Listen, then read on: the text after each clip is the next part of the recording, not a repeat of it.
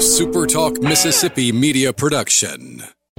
Are you a business owner looking for help with HR benefits and payroll? MWG Employer Services offers a wide range of services and can create a custom plan that fits your needs and budget. I was so overwhelmed with HR stuff. MWG Employer Services took all the stress out of it and even set up my payroll. I couldn't be happier. MWG Employer Services is here to help you succeed. Call us today at 601-206-7966 or go to MWGEmployerServices.com. You're listening to Sports Talk Mississippi On Demand, presented by Pearl River Resort. Escape to Choctaw, Mississippi and enjoy world-class gaming, the Dancing Rabbit Golf Club, and Geyser Falls Water Park. Escape to Pearl River Resort. To the junction, in the Grove, and to the top. This is Sports Talk Mississippi. On your radio and in the game, right here on Super Talk Mississippi.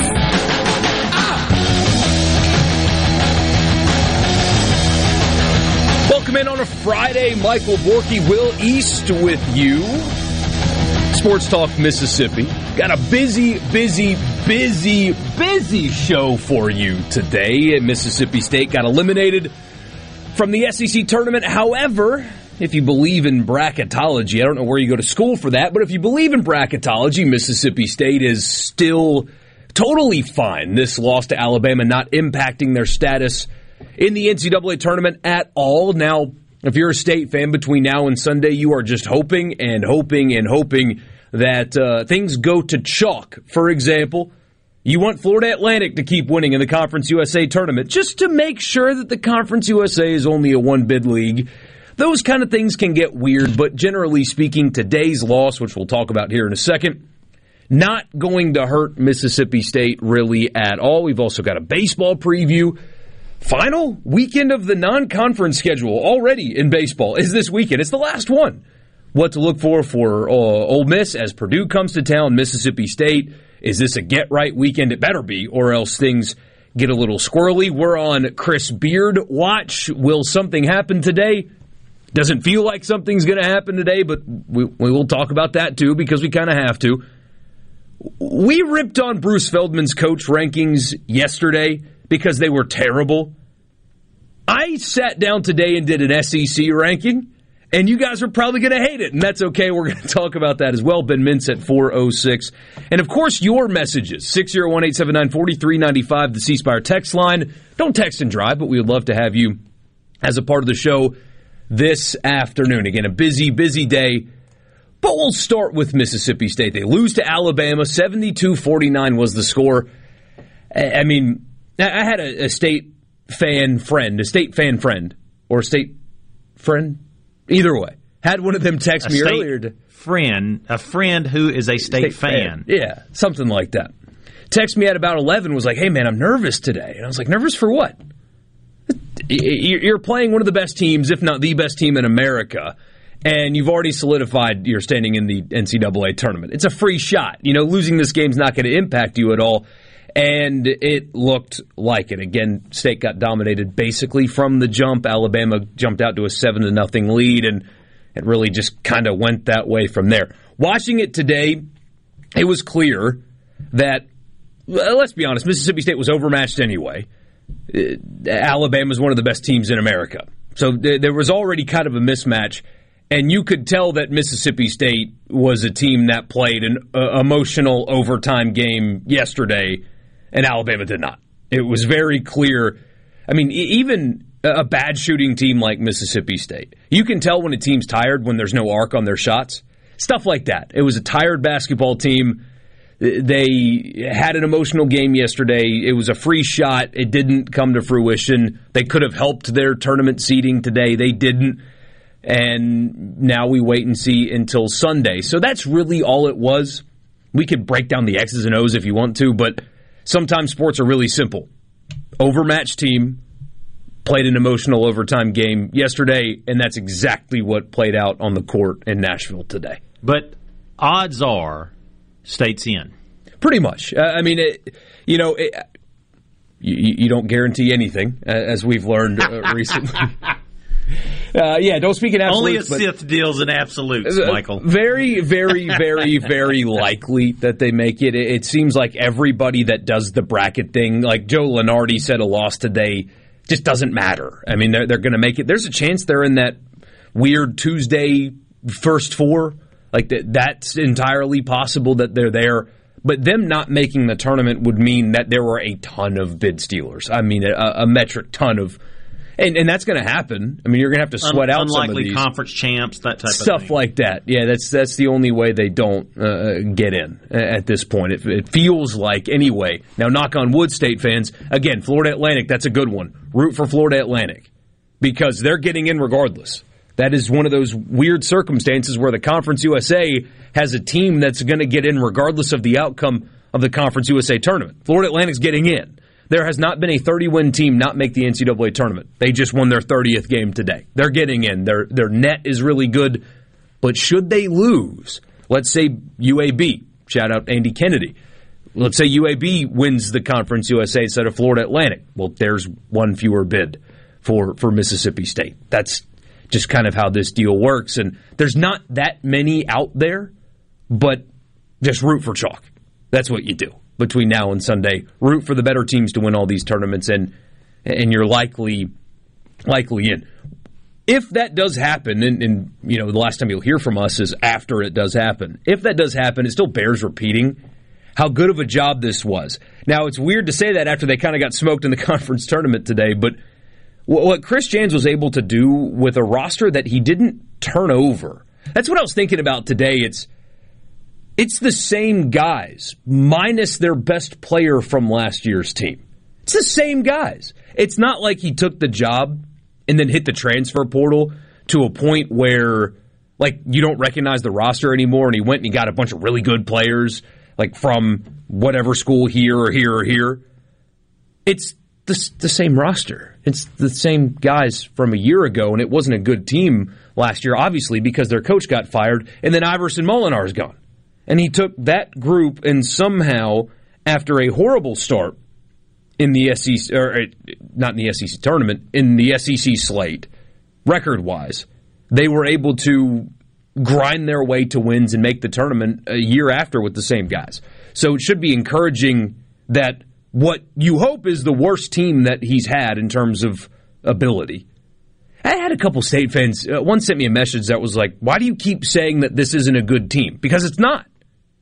If this is a good roster for Chris Jans, that's not a good thing. This isn't a good roster. They don't have any shooting, worst three-point shooting team in the SEC, not really any reliable ball handlers, don't have any real scorers outside of their legit, really good big that has not taken an outside shot at any point this year. So your best offensive player doesn't stretch the floor at all, and yet they found their way into this position. It's an impressive coaching job, and despite the outcome today, it can't be overlooked. So Chase from Columbus says that State is dead last in the nation in 3-point percentage. Are they last? I knew they were last in the SEC. I did not know they were last in the country, and we get another one. Worst three-point shooting team in the entire country. Wow. You don't win basketball games in this era like that, and yet they did. That's when, and I don't know how many people actually don't like that I say things like that, but it's at least a few. 27% from three, 364 out of 364. I did not know. I knew it was the worst in the SEC. I did not know it was the worst in all of college basketball. You can't win that way, and yet they do. You can't. Nobody does. They apparently have. We'll see, anyway, on Selection Sunday, just 2 days away. What do I think about Brandon Miller? Dan in Hattiesburg asked on the text line, being named as a Naismith Award finalist. Look, I get it, because he is one of the best players in all of college basketball. We're kind of up against a break, so I want to get to this when we come back. But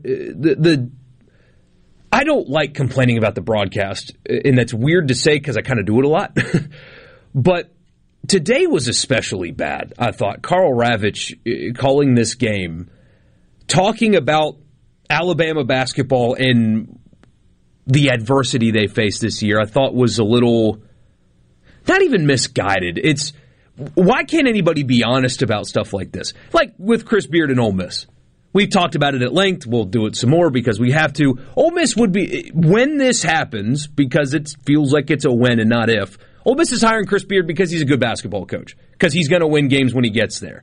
Let's be honest about Chris Beard's candidacy at Ole Miss. It would not be a candidacy for the Ole Miss job had he not gotten arrested just a couple months ago. Let's be honest about Brandon Miller in Alabama.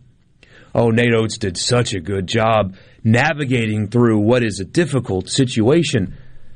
They frame it as if like something happened to Alabama, like player got cancer or something. Like it's framed as if they were faced some adversity that they had no hand in. Oh, Nate Oates did a phenomenal job handling this situation. What? You mean after one of his players got arrested for capital murder, and they tried as hard as they could to cover up the fact that two more of his players were there, one of which reportedly drove the murder weapon to the scene. And, handled it so well. Alabama just overcoming adversity on this season. You mean overcoming a player getting arrested on capital murder charges? I don't know. The framing of it seems ridiculous. We'll talk about it more when we come back. Again, 601-879-4395 is the text line. We'd love for you to be a part of the show this afternoon. I'm Michael Borky. He's Will East. We'll talk more about this Brandon Miller Alabama thing when we come back.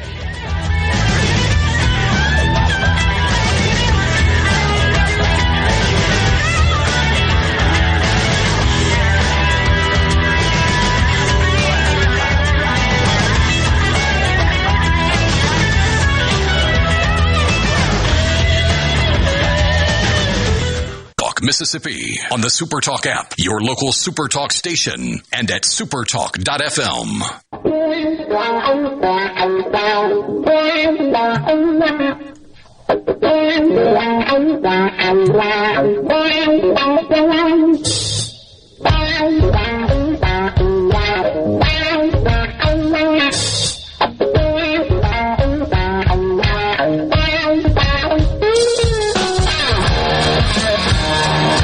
Michael Borky and Will East with you on a Friday. Back to the text line, and this is kind of what we have to do on a day like this because Mississippi State got beat kind of badly, so we got to talk about other things like the announcers, but I do think it's worth talking about because, as Dan in Hattiesburg says, they act as if Alabama is the victim. That was my biggest problem. I was rolling my eyes so much, and there is some merit to what Karl Ravech said, though. There's some merit because all of that happened, right? We've talked about it many times before. You know what happened. An Alabama player was arrested on capital murder charges. We went weeks without knowing that two other players were present during that time. What did Alabama do after that? They kept winning. Even after we find out that Brandon Miller reportedly drove that weapon to the scene and another Alabama player was there, they kept winning. Like, they didn't play great at times, but it's basketball. They kept winning. So there's some merit there to how they played basketball through a situation like that is, in a way, impressive because of all that. But the praise... But it's different from being, yes, survived a tornado and, didn't let that affect you. Exactly. I mean, that's... When you talk about how Nate Oates handled it well, when he did things like call in Ray Lewis for advice to his team. I mean, that was the first thing he did, by the way. People forget that Nate Oates, after one of his players was arrested on capital murder and two more were at the scene and one reportedly drove the gun, he called Ray Lewis to talk to his team about it. That was the first thing he did. I didn't know that part. Yes. He talked about it publicly. Like, yeah, that's what I did. Yeah, I called Ray Lewis because he's been in a situation like that before. I think was the framing. It's like, okay, Nate, chill. But then it was... You talk about a guy with first-hand experience of a situation like that. Yeah, that's wow. Yeah, called in Ray Lewis and then said the wrong place, wrong time thing. And then you had... the weapons check when Brandon Miller was announced in the starting lineups. And then today, for example, he makes a 3-point shot. And I know it's a basketball thing. Like, basketball players do it everywhere. I understand he's a young kid. Again, probably didn't think it through, just like they the call weapons it shooting. check. But he makes a shot and then puts his hand down like this, like he's holding a gun. And so when that happens in the game in front of you, you turn around and say, I handled it so well. Even after the weapons check pat down, and you promised that would never happen again, after he makes a shot, he's doing this. Wow. Anyway, so that's Mississippi State, Alabama, talking about Carl Ravitch and the announcers and stuff more than the actual game because of what happened. I got asked earlier about how deep a run can this state team make, to kind of wrap this conversation up. How deep of a run can they make? It is entirely dependent on matchup. That's the thing about this tournament. John and Hardiman asked us about, Memphis. Can they win a couple of games in the NCAA tournament? It's a cop-out answer. Who are they going to play? Because if Mississippi State gets matched up in the first round with a team that's got a couple of 3-point shooters that just shoot the lights out, they're not winning. It's that simple. They can't match as good as defense as they play, as physical as they are, as athletic as they are. If they run into a team that's got a couple of guys that light you up from deep, they're not winning the game. But if they run into a team that's got a similar style as them, where it's a slower pace and they play through a big and they don't shoot the ball particularly well, of course they can win that game. It's not like football where it's not as matchup dependent the way basketball is. And so it's a cop-out answer. How deep can they go? It depends on who they get paired with. I'll use my hometown team as an example, Furman. Let's pretend for a second that they somehow get matched up with Furman. That's a bad matchup for Mississippi State. That's a team that shoots the lights out, 1 through 4, basically. A bunch of guys that can shoot the ball. And if you run into a bunch of great shooters when you yourself are, as we've learned earlier, not the worst 3-point shooting team in the SEC, the worst 3-point shooting team in America, that's a much more difficult matchup for you. So it's a cop-out answer. How deep can they go? It depends on what the bracket says. And that's really what it comes down to. You've seen great teams lose in the first round because of bad matchups. You've seen Lehigh beat Duke because Lehigh had an elite-level guard that shot the lights out that day. It's all matchup dependent. Back to the text line. How come nobody has mentioned the text that Miles sent Miller about Bring Me the Gun was never opened and read by Miller? Because nobody has said that officially. I mean, his own attorney referenced that message. I mean, they're not doing a good sales job on if that is actually the case, that he never actually saw the message. They're doing a horrible sales job on that.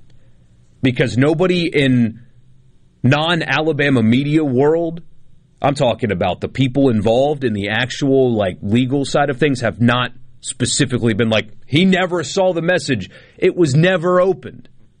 They would be shouting that from the rooftops. They're not. There's a reason why. Check Bully says, ball don't lie. Holy cow. Get another message. Called Ray Lewis to help navigate how to get out of charges, huh? Had no idea. Yeah, he bragged about talking to Ray Lewis. It's not like somebody had to do digging or Ray Lewis talked about it. Nate Oates offered that information to people. He offered that out. And if you don't remember what happened to Ray Lewis, Super Bowl, what was it? 1999, 2000, 2001, something like that. Something like that. It was the year before the Ravens won the Super Bowl. He was at a party in Atlanta celebrating the Super Bowl, and a fight happened. Someone ended up stabbed, and was it one or two people I dead? think just one. Maybe just one. Anyway, he was implicated in it, and they never found the suit that he was wearing that supposedly was bloody. He got off free, and the next year won the Super Bowl. And when most people talk about Ray Lewis, it's just a legendary football player. Yeah. That's all it is. Hall of Famer, obviously, but that is he was in a situation where he could have been put away for a long, long time, but wasn't. And still to this day, I think that murder is still unsolved. There are things that you just don't do, right? That's what makes Alabama's handling of all of this, or lack thereof, sorry, Carl, so stupid.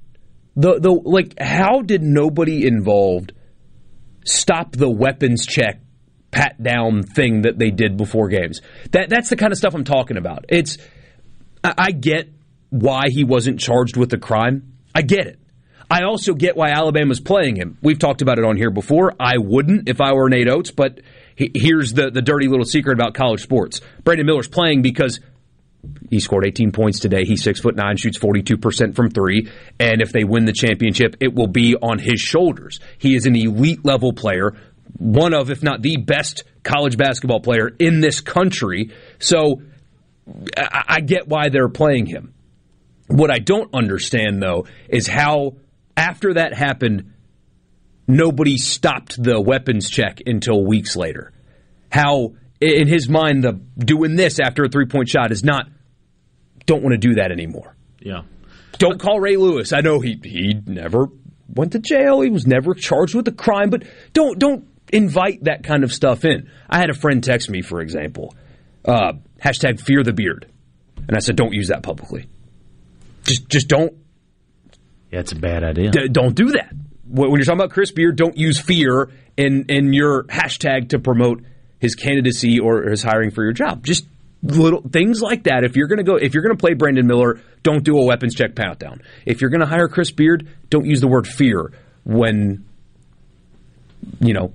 supporting the hire. Little things like that you just shouldn't do. Vanderbilt football after that whole incident. Oh, my gosh. What was it? We will not be stopped? No, it was worse. It was so after 4 Vanderbilt players got arrested for the rape of somebody, they put a graphic out on social media that said, "We don't need permission."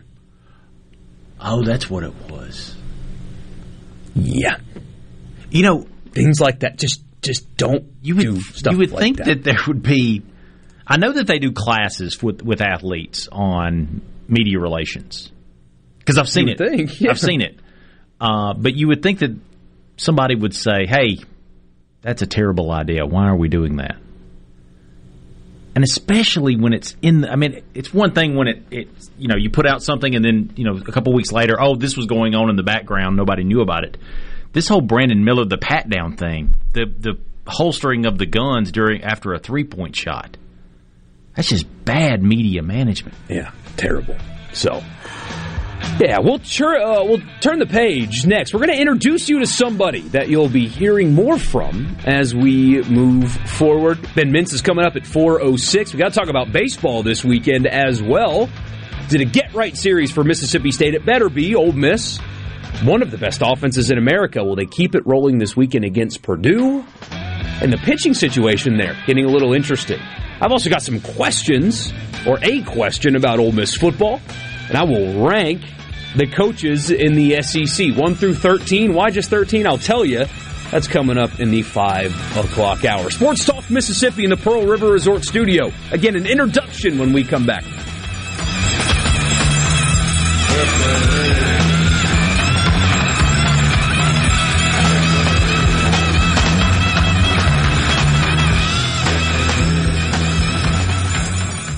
Happening in Mississippi sports. You'll hear about it first, right here. Sports Talk Mississippi.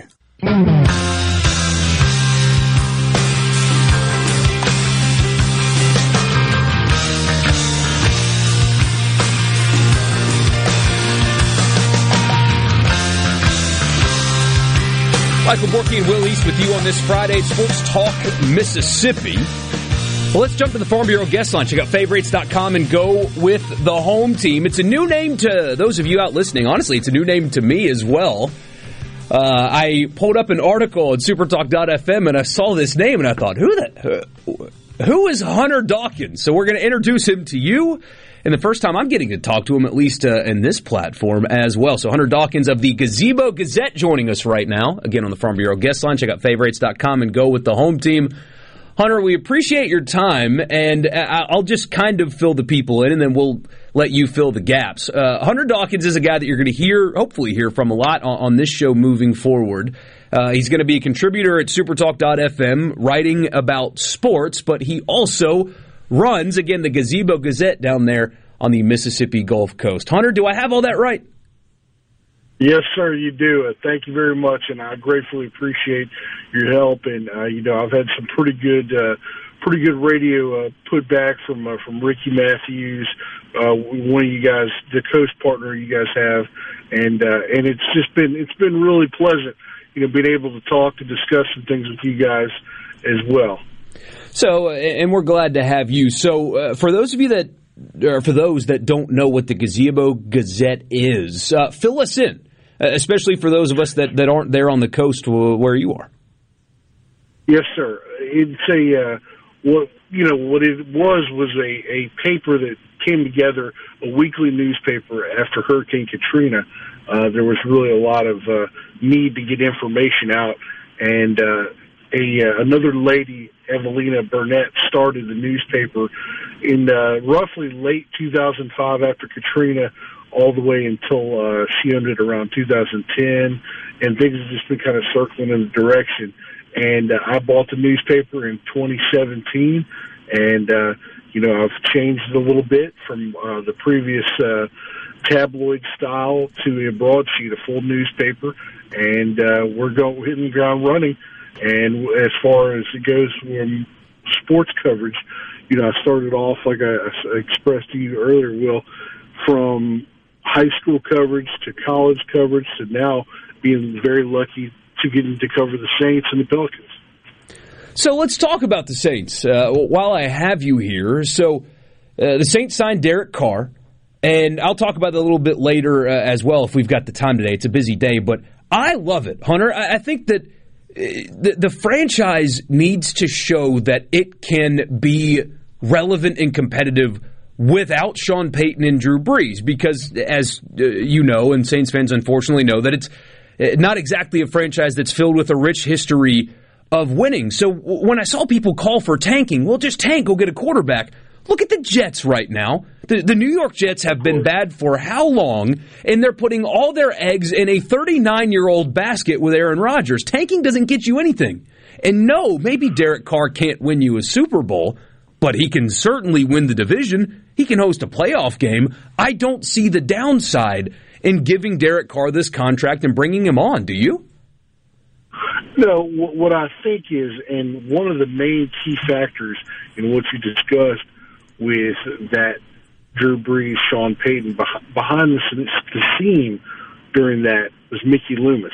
Mickey Loomis is the general manager, has been the general manager, has a great deal of experience. And I think whenever individuals, and I got asked a bunch of questions from people outside who said, well, what are we going to do when we're losing this and losing that? And I said, well, we just need to be able to, see what Mickey has planned, because Mickey has been a pretty successful GM, and he pretty much put the balance together the right way. He did some restructuring of contracts with Demario Davis, with Marcus Davenport, and is probably going to do that with Michael Thomas.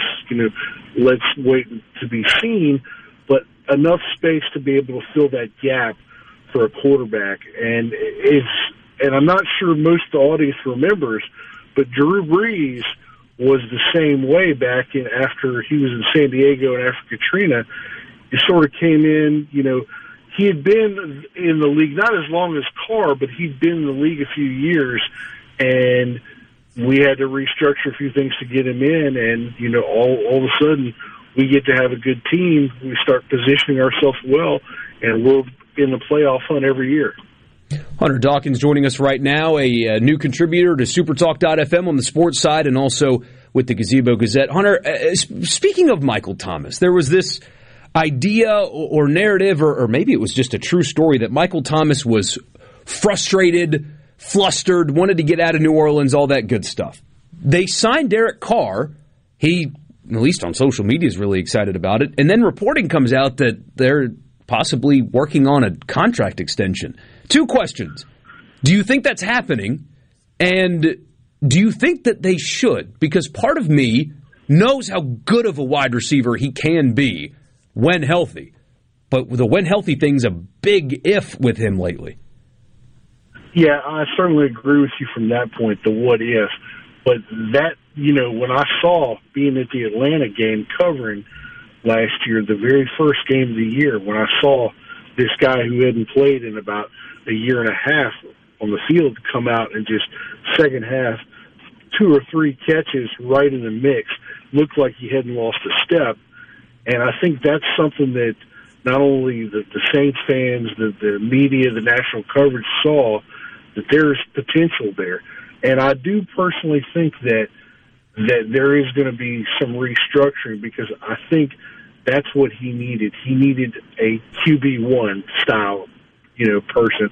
And I don't think I really thought that the trust that he had in Jameis or Andy just wasn't there. And now I think it is, and I think he's willing to come back. He's a pretty loyal guy from that standpoint. He's not a related to an Antonio Brown or somebody that just wants to go wherever, there's some money here or there. I think he really genuinely wants to be here. Well, that's good to know, because when healthy, he is a beast. So the team got a draft pick.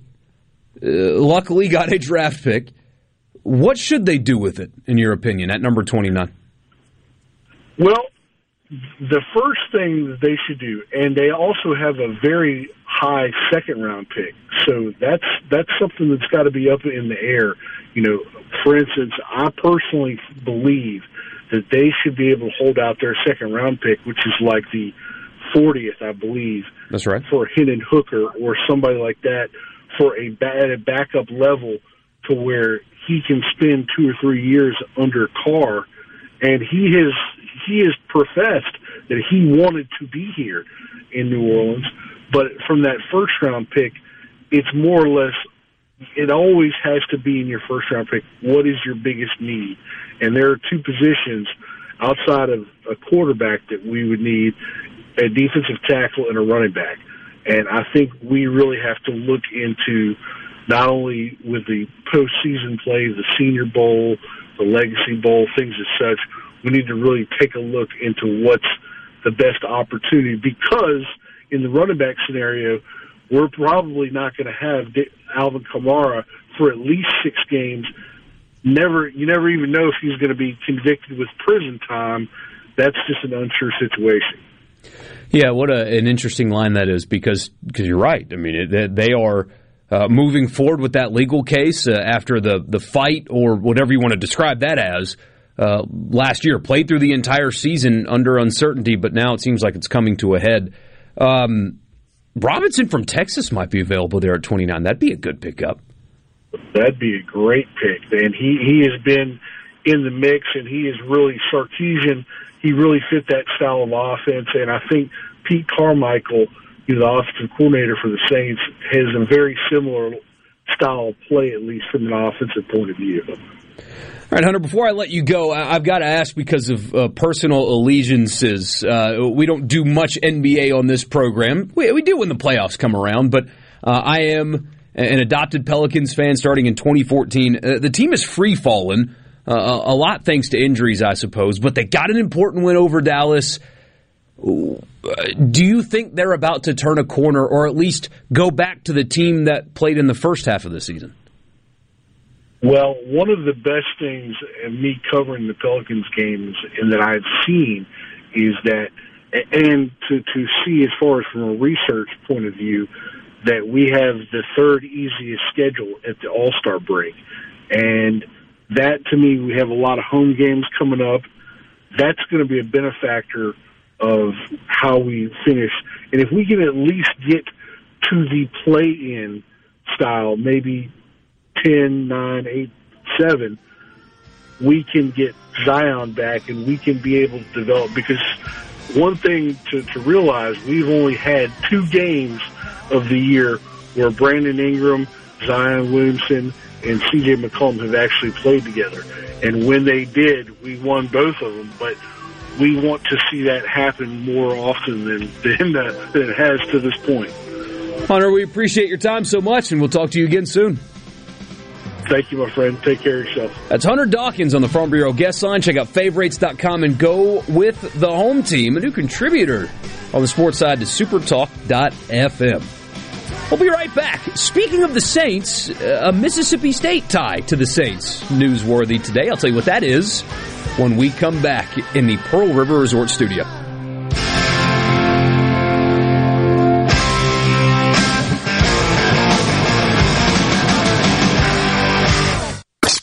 Mississippi. Hey, it's go time.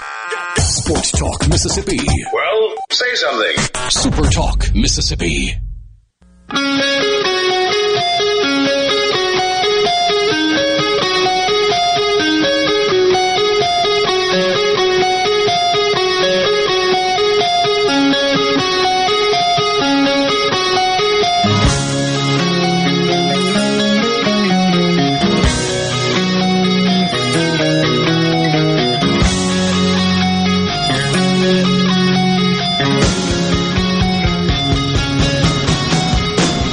Mississippi is brought to you in part by Genteel, Genteal. GentealApparel.com is the website. They've got everything. Will and I, right now, are wearing the pullovers. I've also got one of their golf shirts underneath this pullover, rocking Genteel today. Check out their collegiate collection as well. Golf shirts, pullovers of your favorite team. And trust me, as it starts getting warmer and you've got that first month or so of college football season where it's just brutally hot, the comfort in the Genteel polos or golf shirts, whatever you want to describe them as, is unmatched. They feel like almost like you're not wearing anything at all when it's that hot. And they look great. They feel great. Again, GentealApparel.com, the official apparel provider of Sports Talk Mississippi. I'm Michael Borkes, Will East. J.T. Gray teased the news a second ago. Former Mississippi State safety has signed an extension with the aforementioned New Orleans Saints. $9.6 million, a 3-year extension for $9.6 million. $2.4 million fully guaranteed of that contract, and incentives can get him up over $11 million. That is a guy that he doesn't play much in terms of safety, like on the defense. But he's one of those guys, especially an undrafted free agent guy, that is reportedly an excellent locker room guy and is completely and totally bought in to contribute on special teams. And if you do that, you can have a long and happy career in the NFL. And look at him. $11.1 million is the max money in the contract. 9.6 if he just plays those 3 years and continues to contribute on special teams. That's sometimes it's all you have to do in the NFL. Just be a good soldier, put your head down, work your you-know-what off, and buy in on special teams, and this is what happens. He never plays on the actual defense, but he's getting paid. It's good stuff. Yeah. Really know good your role, as a famous wrestler once said. Yeah, some people forget that. There is another story, by the way. I mentioned the NBA. We don't cover it much. Richard and I did talk about this a little bit last week. There's another Ja Morant story. Ja Morant was involved back in September, so all of these stories are a little bit old, but back in September, another altercation, if you will. It's being called a clash in a high school gym in Germantown, Tennessee, again, just outside of Memphis. The report from TMZ, and by the way, I actually know somebody that was there when this happened. So if you want to question the legitimacy of TMZ, well, I know somebody that was there. Ja Morant's sister, who attends Houston High School in Germantown, got into an argument with a girl in the stands during a volleyball game, and she called her brother. Morant allegedly showed up to the gym with both his parents, his daughter, and a, quote, group of adult men, per the police report. That is another police report involving Ja Morant. Witnesses say both Morant's sister and the girl had called each other a word that I cannot repeat on the radio. Police said they prevented Morant's mother from going upstairs to confront the student, but a man in Morant's group walked past the police and towards the students. This man allegedly slapped a phone out of the hands of a student who had been attempting to take a picture of Morant. He said, quote, to the young girl, "I don't care about none of that. I will beat y'all's." You can complete the sentence, according to witnesses. One witness said a man was about to pull a gun, though police said they observed no guns during the incident. Again, that is not Ja Morant doing anything himself, but just putting himself in a remarkably stupid situation over and over and over again. If he plays this season, I'd be surprised, but man, it just goes back to the Brandon Miller thing we were talking about earlier. Ja Morant is soon to, or was soon to, sign a contract worth about $200 million. $200 million. And he's flashing a pistol on Instagram in a strip club. He's getting in altercations at volleyball games. He's punching and brandishing a weapon at a 17-year-old. He's in his group are getting in arguments with mall cops. A member of his group is pointing a weapon at the traveling party from an opponent. A member of his group is walking on the court during a game and getting into an argument with an opposing player. If he doesn't get right and separate himself from bad people in his life quickly, he's not getting $200 million. He's talked to Ray Lewis. Apparently, he needs to talk to Ray Lewis. Ben Mintz. Before you go, you're about to sign it. Wait till you sign the contract before you go crazy. Wait till you get drafted before you start messing around with. I don't understand this. Honestly, it's sad. It saddens me, man, that you can't realize what you've got in front of you, and you've got to be walking around with pistols and getting in fights at volleyball games. Ah, man. He's a special player, too. He's so much fun to watch, but you may not get the chance, at least this season. Ben Mintz of Barstool Sports will join us next. He recently got kicked out of a coffee shop, so we'll talk about that. Another one. He did a recruiting video with Lane Kiffin. We'll talk about that and more with Ben Mintz when we come back.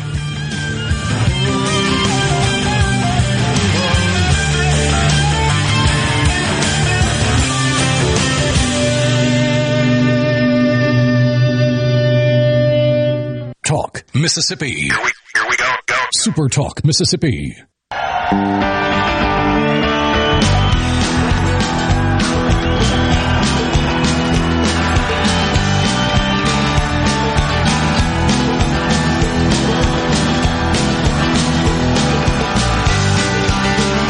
Michael Borky and Will East with you on this Friday afternoon at Sports Talk Mississippi.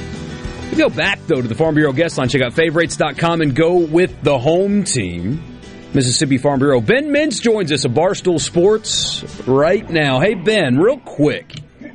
I heard you got kicked out of a coffee shop in New Orleans. Is that true? Oh, that's just blow. I mean, kicked out's a stretch. What'd you do? I did the dozen trivia, like, in a corner of it. And, I mean, I guess Frank the Tank was, like, yelling at the computer screen or something. I don't know. But no, I mean, they were just like, hey, can you go outside and finish this? So it wasn't like a big deal. So yeah, you got kicked out of a... I got kicked out. I mean, yeah. But I was kind of, I go in there like every day, so I was hoping for forgiveness. For a little bit of courtesy. Well, I guess we can blame Frank for that. But we appreciate you coming on with us, man. So you've been in Mississippi this week. You told me you were playing poker, right? How'd that go?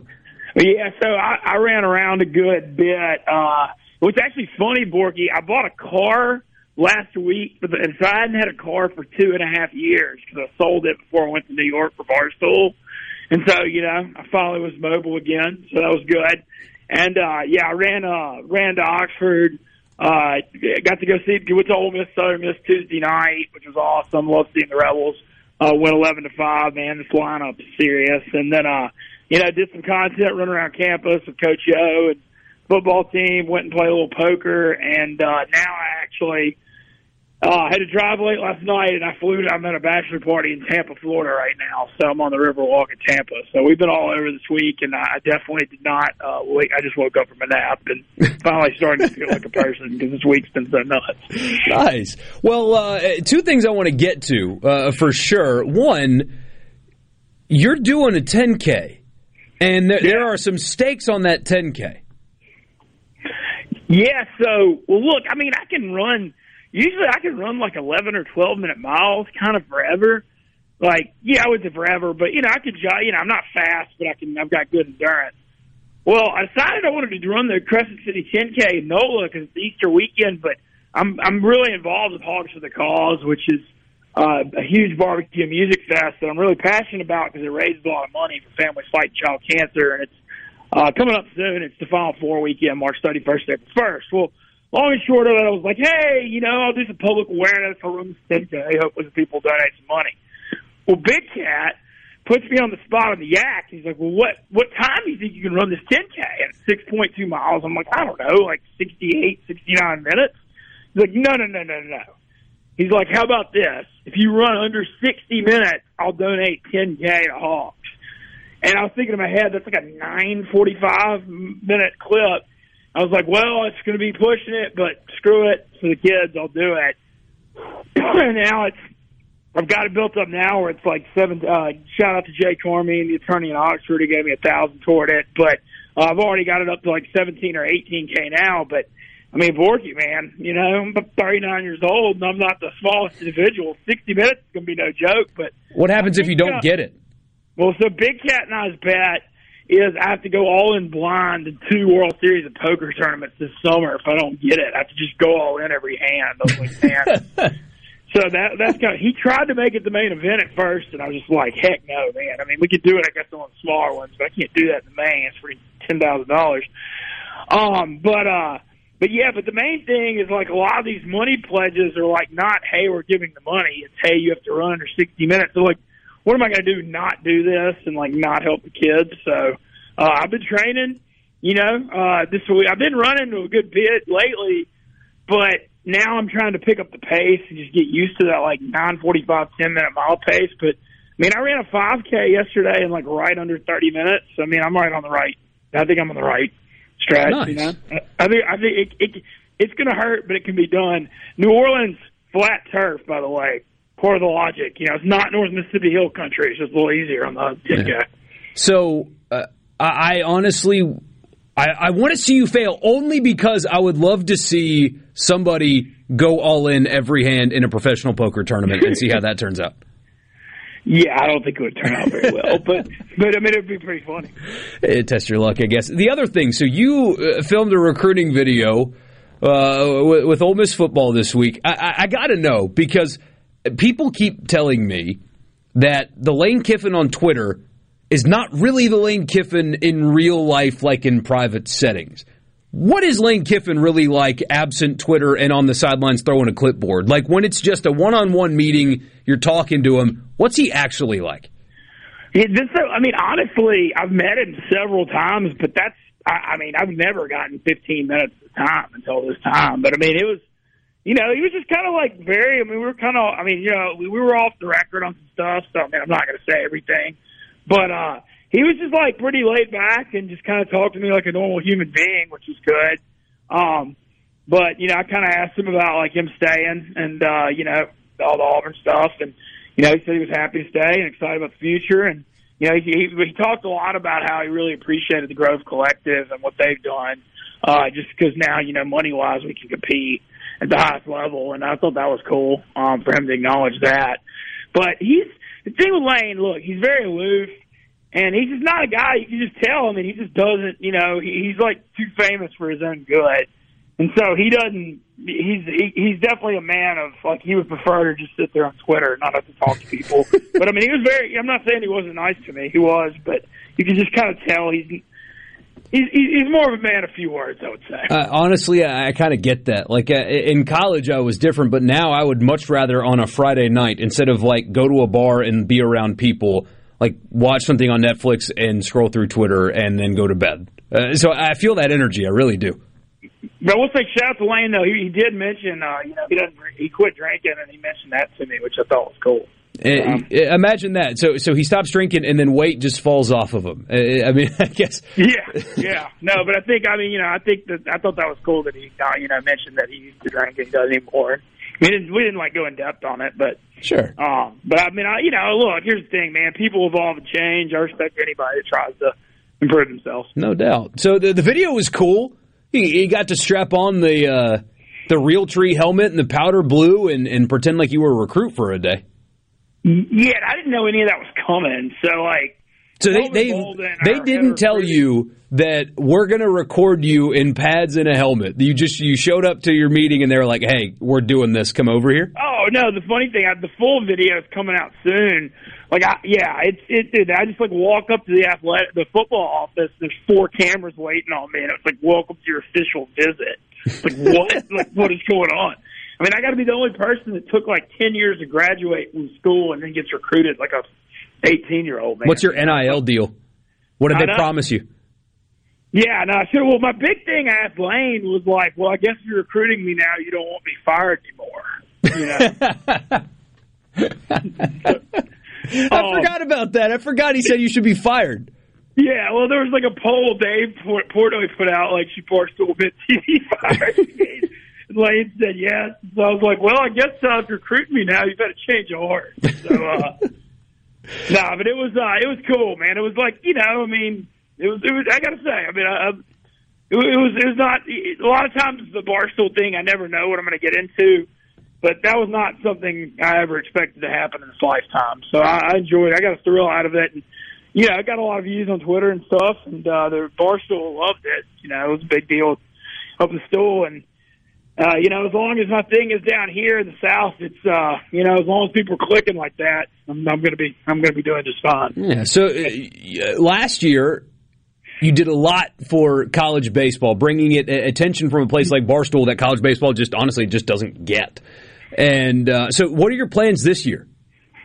Well, yeah, I'm going to be hitting some games. I've been putting out picks in the Barstool Sportsbook a lot. I've actually been real hot, too, so far in the college baseball. But you're going to be seeing, you know, a lot more videos, blogs, and all kinds of stuff. I know I'm going to go to Omaha again, probably going to go to the SEC tournament again.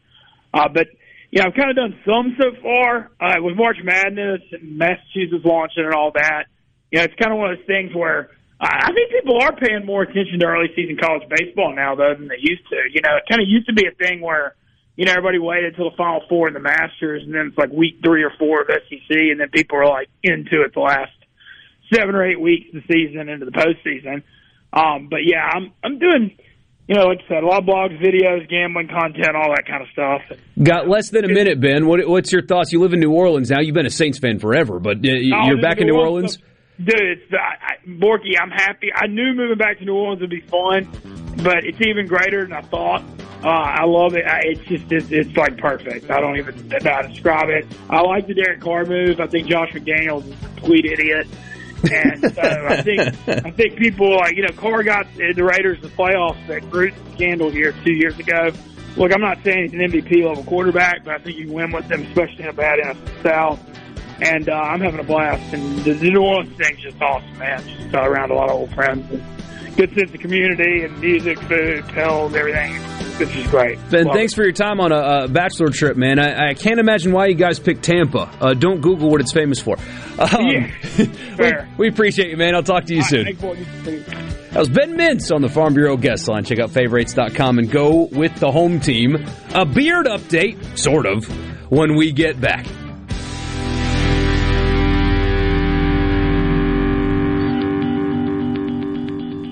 Our Sports Talk Mississippi now.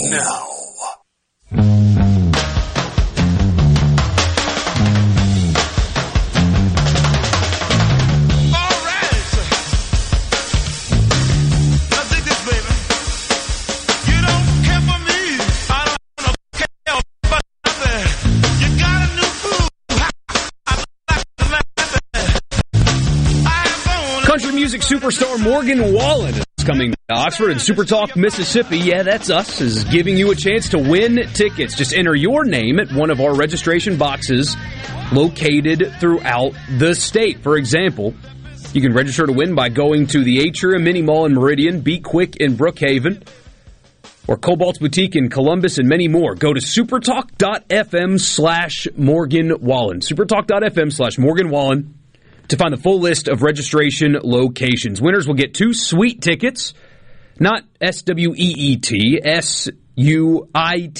Well, it's a little bit of both. A little bit of both. To see Morgan Wallen at Vaught Hemingway Stadium on Sunday, April 23rd. It's all brought to you by First South Farm Credit, King's Daughters Medical Center, Jumpstart Test Prep, and Toyota of Brookhaven. I'm Michael Borky. He's Will East. Do you think Mincy will be there? I don't know if Morgan Wallen's his thing. He's more of like a Panic. Yeah, he likes Panic. Yeah, that kind of stuff. I was talking to him on the phone about that before he came on. I would imagine, though, that music is, if you've listened to Morgan Wallen, it's fun. Yeah. I think he'll probably make an appearance. Wouldn't be surprised. That weekend's going to be chaos in that little town. I mean, I know they do football games where 64,000 people are in the stadium a few times a year, but it's the concert paired with the LSU baseball series at the same time. How that little town is going to navigate that's above my pay grade. People get paid a lot more to figure stuff like that out, I suppose, because I couldn't. We're taking the bus up there, and we're like, where we're going to put the thing, we don't know. In the median on Highway 6. I think that's probably where it's going to be. Oh, man. So I promised a beard update. It's a bad teaser because I don't necessarily have one, but let me explain what I mean by that. I have tried my hardest to be a newsbreaker today. I know this show's more about commentary and opinion. That's kind of what we do here. But at times we also break news, and I tried today. It is not without trying. I tried to get more than what you've seen elsewhere. Like ESPN reported Wednesday that they are getting close to a deal, closing in on a deal. He's the front runner, however they worded it. Peter Burns talked about it on the SEC network. There's been some local people that have said, hey, look, it's probably coming. They're getting close to the finish line, whatever phrase they use. You've seen some people, I saw it yesterday, trying to essentially guess to break the news. What I have gathered so far is that it is not officially official. But as I understand it from talking to people today, they are past negotiating salary. That it's more about, dotting T's, crossing I's, if you will. And my expectation is Chris Beard will be named as the next head coach for Ole Miss basketball, barring a material change. Which does happen. But I do expect it to happen at some point in the very near future. Will it happen today?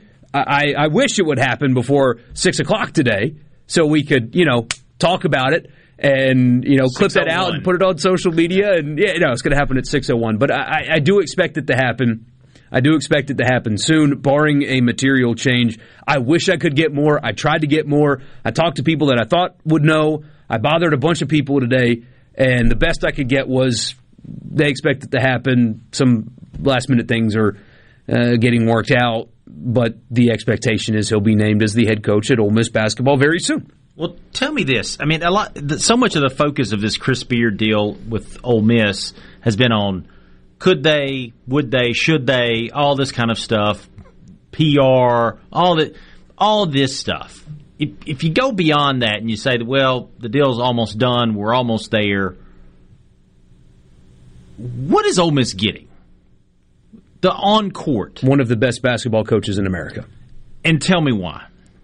He, at multiple different stops, this is why his resume stands out above any other coach that they would have considered or could have considered in this cycle. Now, it's important, as Haydad has pointed out before, and we've talked about a lot, there's a reason why Ole Miss can hire this guy because he got arrested a couple months ago. Like, that has to be part of the story. But absent that, what you would get is a guy that has been an elite recruiter at multiple stops, an elite evaluator of talent and developer of talent at multiple stops, took Texas Tech to a national championship. He is immediate upgrade in coach and process and recruiting and development. I don't know how much the arrest is going to impact his ability to recruit. From reading a lot about what industry insiders think about this deal, probably not much. That's what they're getting. I would expect Ole Miss as early as next year to be playing meaningful basketball in February. Right away. He did it at Little Rock, he did it at Texas Tech, and he did it at Texas. The recruiting, the development, the coaching, it is all there. This is one of the best resumes in terms of coaches in college basketball. People think, like, you have to be conservative right of Ben Shapiro to think that he is outside the top 10. I mean, that good of a basketball coach. And I've got a headline in front of me that somebody sent to me from Saturday Down South. And the headline is, Desperate Times Call for Desperate Measures, and Ole Miss hiring Chris Beard would be a desperate measure. And, I read through it, and it's a bit lukewarm. It's fine. It's not near as tough as what other people are going to write about Ole Miss if this gets done. But my response would be, yeah, they're desperate. Yes. You can call it spin, you can call it whatever you want. Ole Miss basketball is desperate to win. It is a program that right now, in the moment, is boring. is lifeless, has no energy, no juice, hasn't won, made the tournament in Kermit Davis's first year with an NBA player that he inherited. We're talking years ago, and then COVID happened, and then they played bad basketball after that. Fans have checked out. It has no history of success. The only NBA success they have right now is a guy that most average sports fans don't know. If you walked sports fan on the street, who's Terrence Davis? Would they be able to tell you? Probably not. No NBA presence, no history of winning. Right now, it's lifeless. You can call it desperate if you want, but what this will do for basketball, now you can talk about the negative press and all that, but for basketball, will put Ole Miss in a position to do something that they don't do as a program. 1 Sweet 16, 9 tournament appearances. That's all they've got in the entire history of the program. It doesn't win. They've got a beautiful building that for the last couple of years has sat empty, basically. Desperate's not the worst way to describe the situation that they're in. I don't blame Keith Carter for putting his hands up and saying, we're going to have to wear it. It's going to be ugly for 48 hours, just really for 48 hours. But then when that ends, winning's going to happen. And his job as the AD is to field winners. And Ole Miss basketball hasn't done that. I don't blame him. It's a nuanced thing. We've talked about it many times. It's kind of rehashing, but I don't like that this is what college sports is. I said earlier, I don't think Brandon Miller should be playing. I don't think Auburn should have hired Hugh Freeze. I don't think James Franklin should be coaching at Penn State, of all places, after what happened at Vanderbilt and then his involvement with what happened at Vanderbilt. He's at Penn State. Does anybody talk about Vanderbilt anymore? Does anybody talk about James Franklin and Vanderbilt anymore? Hugh Freeze hasn't coached a game yet at Auburn, and nobody talks about what AL.com reported when he was hired. Not just with Ole Miss and NCAA, but what happened at Ole Miss, what happened before he got to Ole Miss, and what happened with him sending emotionally charged messages to an alleged victim of sexual assault that was suing his employer. Nobody talks about that anymore. You can argue if that's right or wrong, but I'm telling you that is how it's going to go. Ole Miss, when this gets announced, is going to have columns calling them desperate, calling them not having any morals, saying that it's gross, all that stuff. People are going to write it and they're going to talk about it, and then a day and a half later, the tournament's going to start and people aren't going to talk about it anymore. Should that be how things are? No. Is that how things are? Yes. And so when all that settles, Ole Miss will have hired a basketball coach that can do things at that place that has never been done at that place before. It's that simple. Would they have gotten him without an arrest? No. Is that part of the story? Yes. Will that matter to the overwhelming majority of people? No. When they're playing meaningful basketball in February, will the pavilion be full of people? Yes. So, desperate? Sure. But it makes sense. I understand it. I totally understand it. A bunch of your texts have come in on this. We'll get to those when we come back. That is one thing we haven't done, really, during this story, is engaged you guys. What do you think about all this? If Ole Miss hires Chris Beard, if I'm right and it happens soon, what do you think about it? We'll get your messages next. 601-879-4395 is the C Spire text line. What do you think about Ole Miss hiring Chris Beard? We haven't done this yet, so we'll do that when we come back.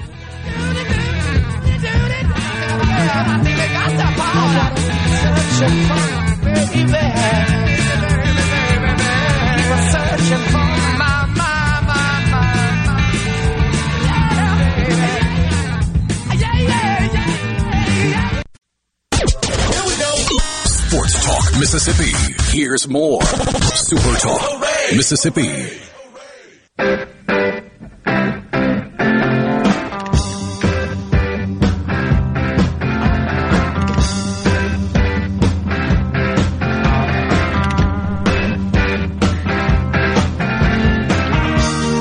If you want Super Talk Mississippi news delivered right to your inbox, check out the Super Talk Mississippi newsletter straight from your news team. A lot of news, that's okay.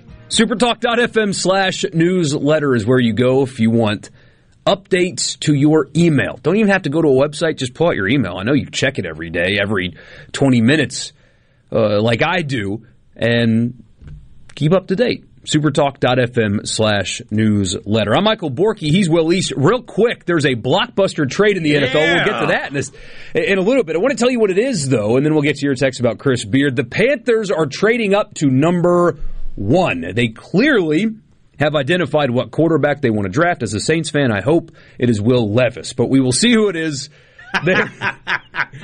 They're up to number 1. The Bears traded the number 1 overall pick in exchange for this year's number 9 that the Panthers previously had, the 61st overall pick this year, next year, the 2024 first-round pick, a 2025 second-round pick, and DJ Moore. So a haul for the Bears for that number 1 pick. The Panthers are now on the clock, and yes, they will be drafting a quarterback. What does that mean for Matt Corral? We'll see. But when you trade up this many guys to number 1 overall, your expectation is that's your quarterback of the future. We'll see what happens with Matt Corral. On the text line, 601-879-4395, I asked you guys for your take on the possibility, the likelihood, whatever the case may be, of Chris Beard being the next head coach at Ole Miss. We got a few of those. And we'll start with Patrick in Tupelo, because I disagree with you the most. He said, in the South, nobody cares about basketball unless you live in the state of Kentucky. This is football country and partial baseball. Who cares about basketball? Now, to an extent, you're right. This is a football state. This is a baseball state. But ask Mississippi State fans right now if they don't care about basketball. Tell me on Sunday when they get their name called for the first time in a while that isn't meaningful, that when they get to fill out their brackets and Mississippi State is on that bracket and they get to, jokingly, because they're not winning a championship, just write them all the way up to the Final Four in a championship. Tell me the school, when that team plays, doesn't benefit greatly. Tell me that Starkville didn't benefit from having great crowds because the team was playing competitive basketball this season. Tell me it doesn't matter when you see all of that happen, when you feel all of that happen. Is it football? No. Does it matter? Yes. Yes, it does. There is large parts of the state where basketball is the sport. I'm from one of them. Yeah. We didn't have a football team, so we grew up basketball fans. Okay, we didn't have a football team. Think about that. So the sport that we naturally gravitated to as high schoolers was basketball. Northeast Mississippi is a big basketball area. Southwest Mississippi. Yeah. Another area. So a lot of these rural parts where you don't have enough kids in a high school to have a football team, and there's a lot of them, believe it or not, basketball is the number 1 sport. It does matter here. It does. Another message, good coach, questionable person from appearances. Another message, they better hope there aren't too many protests and faculty senate resolutions. Let me tell you something about faculty senate resolutions. They don't matter.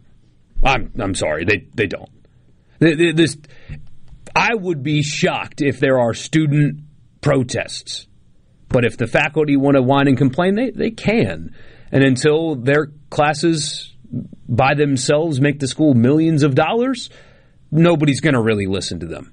That sounds callous. It's the truth. I mean, there have been professors at Ole Miss that have whined and complained about Lane Kiffin's salary. Well, until that individual's class can generate, 64,000 people in his little classroom that pay thousands of dollars to go to his classroom, and then another few million more watching via stream of some kind, he's just going to whine into the wind. That's what happens. If they complain, nobody's going to listen. With all due respect to the faculty that work hard and mostly do good things, they don't matter when it comes to and basketball coach. And that was part of what led him being fired at Texas, right? There was some academic university issues. Yeah, it sounds like athletic department leadership didn't want to cut ties as fast as they did, but they kind of felt the pressure. It's a nuanced thing. I mean, I think that Keith Carter at some point had to convince some people on the university side of things to get this done. It's not like he can make decisions unilaterally, because it is an institution of higher learning after all. But if there's a faculty senate resolution that's not going to matter, I guess is what I'm getting at. Yeah. But either way. CC in Senatobia says, since when has college sports had anything to do with morals? I said this in an interview recently. If you want to watch pure college sports, where money's not involved, where it's about integrity and honor and all that, check out a Furman game. Yeah. That's where college sports is pure, is at those levels where the conferences aren't signing billion-dollar television deals, where everything centers around winning and losing. It's. I wish it were that way. I say this too much. I wish it was about more than winning, because it should be. It's college sports. It's not professional sports, but college sports are professional sports. There's hundreds of millions of dollars at stake on an annual basis in college sports. Mark Richt would still have a job today if it was about more than winning. He won a lot. He was a good coach. But did he win enough? No. That's why he didn't have a job. That's how it's always been. If you want purity, Mississippi College down the road has a bunch of probably really good people that work hard and play hard, and they play good football and they play good sports, and there's not hundreds of millions of dollars at stake. So it's more pure. Coming from a restaurant owner in Starkville, basketball matters. There's 30 games. That's another good point. I would love to sit down with bar owners, restaurant owners and stuff, and ask them, can you tell the difference when a basketball team is winning and losing? I mean, I guess we got our answer is yes. But to further illustrate the point of you can't punt basketball like some people want us to. I mean, we hear that all the time. We have this conversation a good bit. It's when the basketball teams are bad, we'll get people that'll text into the show and say, just give up. Who cares? Put all that money into football and into baseball. This is Mississippi State is showing you why you don't this year by making a run to the tournament, and Ole Miss is showing you that they don't think that they should by taking the PR hit to hire Chris Beard. And when college basketball is good and your team is in it, it's fun. Yeah, it is. I used the phrase intoxicating yesterday. That a basketball run is intoxicating. Yeah. As a sports fan. But Patrick from Tupelo says, then 2 years later, everything goes back to normal. Nobody cares about basketball. That is your opinion, my friend. We appreciate you listening. We're glad you're here. I just disagree with you so strongly. We get another message. If they hire him, it will send the wrong message to kids and players that morals and ethics don't matter. It's wrong. Some things are more important than winning. Don't sell your soul. That's fair. It's hard for me, though, to point at Ole Miss and say, you're wrong for doing this when Alabama's continuing to play Brandon Miller and Auburn hired Hugh Freeze and Bobby Petrino just got hired at Texas A&M and LSU got caught funneling money through a children's hospital, and they're going to get away with that. Nothing is going to happen to LSU. They're getting away with that. So when Ole Miss sees all of this is going on and they're beating us, we might as well do it too. In principle, that's not the best way to be, but I understand. I have no good counter. I have no good counter argument to if Auburn can hire Hugh Freeze. Bruce Pearl had an assistant coach get arrested, go to prison. Nothing happened to him.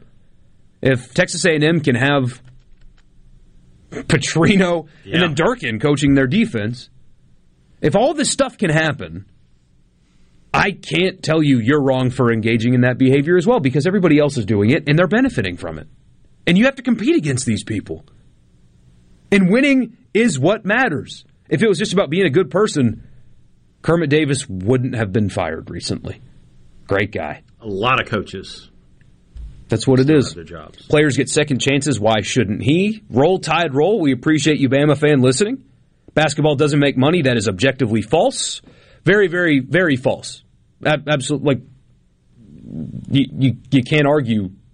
Basketball is the second biggest moneymaker on even an SEC campus in the state of Mississippi. Because of TV money. Right? TV is what drives that.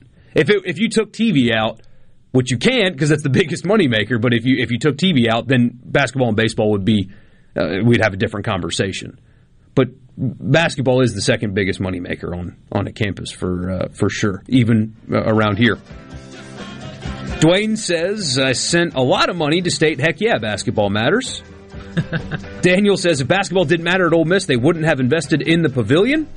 Somebody says, you're selling me on Beard. That's not my intention. I'm more just, at least I think, I'm just speaking the truth here. But either way. Sign me up for a Chris Beard fan club, another message says. A woman Ole Miss season ticket holder from Vardaman. If he is cleared, I don't see a problem hiring Beard. Well, the charges have already been dropped. So there's no more legal recourse that he is facing with this. More coming up with you. Sports Talk Mississippi. 601-879-4395 is the C Spire text line. I'm Michael Borkey's Will East. We'll be right back in the Pearl River Resort studio.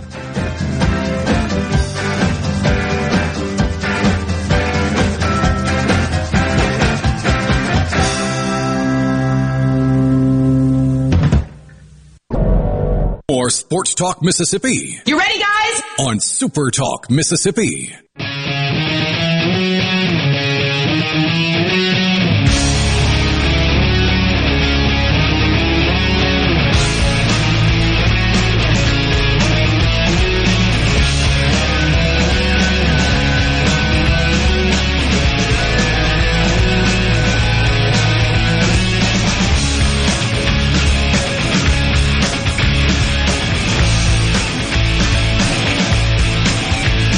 Coming up in about 10 minutes, I'm going to subject myself to the same ridicule that we gave Bruce Feldman yesterday. He made Jimbo Fisher a top 20 coach in college football, okay? He had it coming, but I sat down today and ranked my SEC coaches. And there's a method to my madness, and you guys are going to hate it, but that's okay. We're going to talk about it coming up for the College Football Fix here in about 12 minutes from right now. But right now, I want to talk about this Panthers deal a little bit. And actually, in a larger context. So the Panthers traded up to draft a quarterback, right? Or at least that's the presumption. You don't give away a first-round pick, second-round pick, a first-round pick next year, second-round pick in 25, and DJ Moore, which is just tossed in there like he's not an objectively very good wide receiver, like, and DJ Moore, like he's scrap metal or something. He's a great player. But they traded up to get a quarterback. And this is yet another example for why I was so adamant about not tanking. Tanking in football gets you nothing. The most successful tanking story we have lately is the Dolphins. And what happened to the Dolphins? First round exit in the playoff. Yeah, Tua was hurt, but he was losing that game too. That's the success story. Was after years of suck, the Dolphins lost in the first round of the playoffs. That's a success story. So the Panthers were bad, fired their coach, traded all this away to draft a quarterback. May or may not be great. The odds are it's like 75% of first-round quarterbacks don't get a second contract with their team. Not only are they not great, they're not even good enough to get re-signed by their team. It's a horrible value and risk. I mean, look at the 49ers. They traded all that capital to get a guy that they don't even play. That if Brock Purdy got out of his surgery healthy, then he's going to continue not playing. They did all this to draft a guy that they're not going to use. Tanking is a waste of time. Tanking would have been bad for the Saints. That's why I love the Derek Carr deal so much, and some of you have texted us in over the last couple of days and weeks when we were talking about this deal, saying that, he sucks, he can't win a Super Bowl. Tank and go draft whoever. Draft Bryce Young. Draft C.J. Stroud. Sounds great in theory, but Justin Fields has shown flashes, I guess. But if you're a Bears fan, are you super in love with Justin Fields? You might be, but you're biased. The Jets have sucked for how long?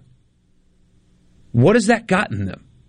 So intentionally sucking, which is what people said the Saints should do, would have gotten them nowhere.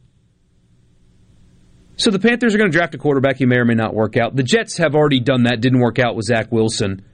And now they're putting all of their eggs in the Aaron Rodgers basket.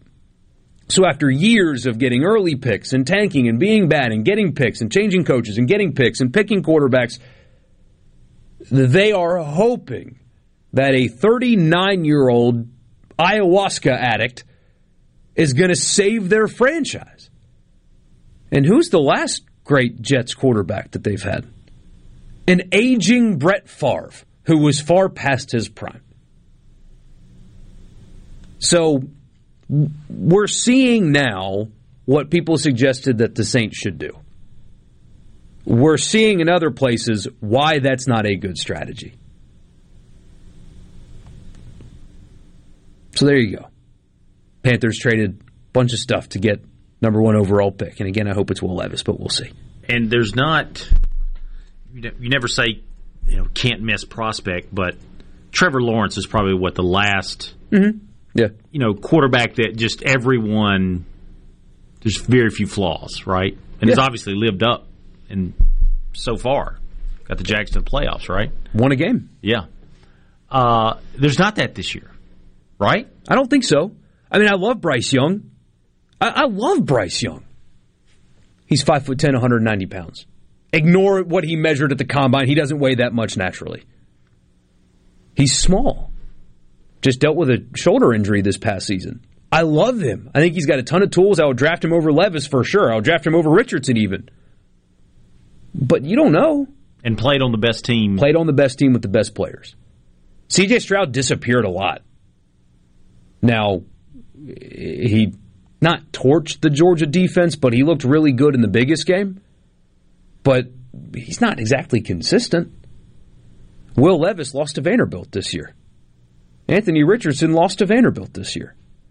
If Anthony Richardson's this 6'4", 240-pound speed demon with this huge arm and this can't-miss prospect, why does he only complete half his passes, and why did his team lose to bad teams? There's not a can't-miss. It's all risk. You know what Derek Carr is, though. You know what Jimmy G is. Are they great? No. But are they bad? No. You know who's bad? Zach Wilson. He's bad. There's more Zach Wilsons than there are Derek Carrs. Don't tank. Glad the Panthers did. College football fix when we come back. My SEC coaches ranked 1 through 13 when we come back.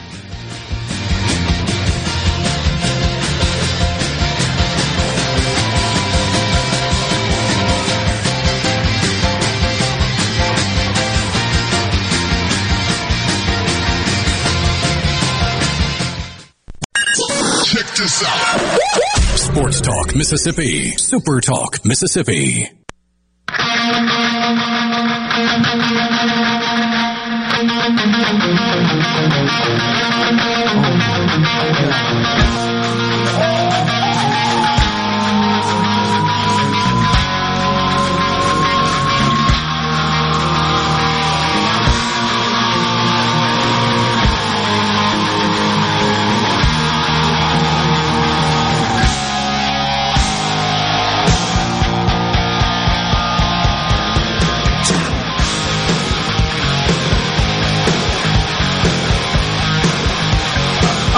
I'm ready for you to make fun of me, okay? This is going to be fun. I spent too much time on this, and we're going to talk about it. My SEC coaches ranked. I'm Michael Borky. He's Will East. It is the 5 o'clock hour of this Friday edition of Sports Talk Mississippi. Glad that you guys are with us. Text me your responses, your answers, your criticisms on the C Spire text line, 601-879-4395. Let's get into it. In honor of me making fun of Bruce Feldman yesterday, I want you guys to make fun of me today. My SEC coaches ranked from top to bottom for the college football fix, driven by Ford and your local Mississippi Ford dealer. I know it's a busy sports weekend. You got baseball going on. There's conference championship basketball going on. Selection Sunday for both the men and women is this Sunday. But when you slip out of the house, it's going to be a pretty weekend. Kind of cold for this time of year, but a beautiful weekend. You want to test drive an F-150, you'll find out why it's been the best-selling truck in America for almost 5 decades. That's how long Richard and Haydad have been around.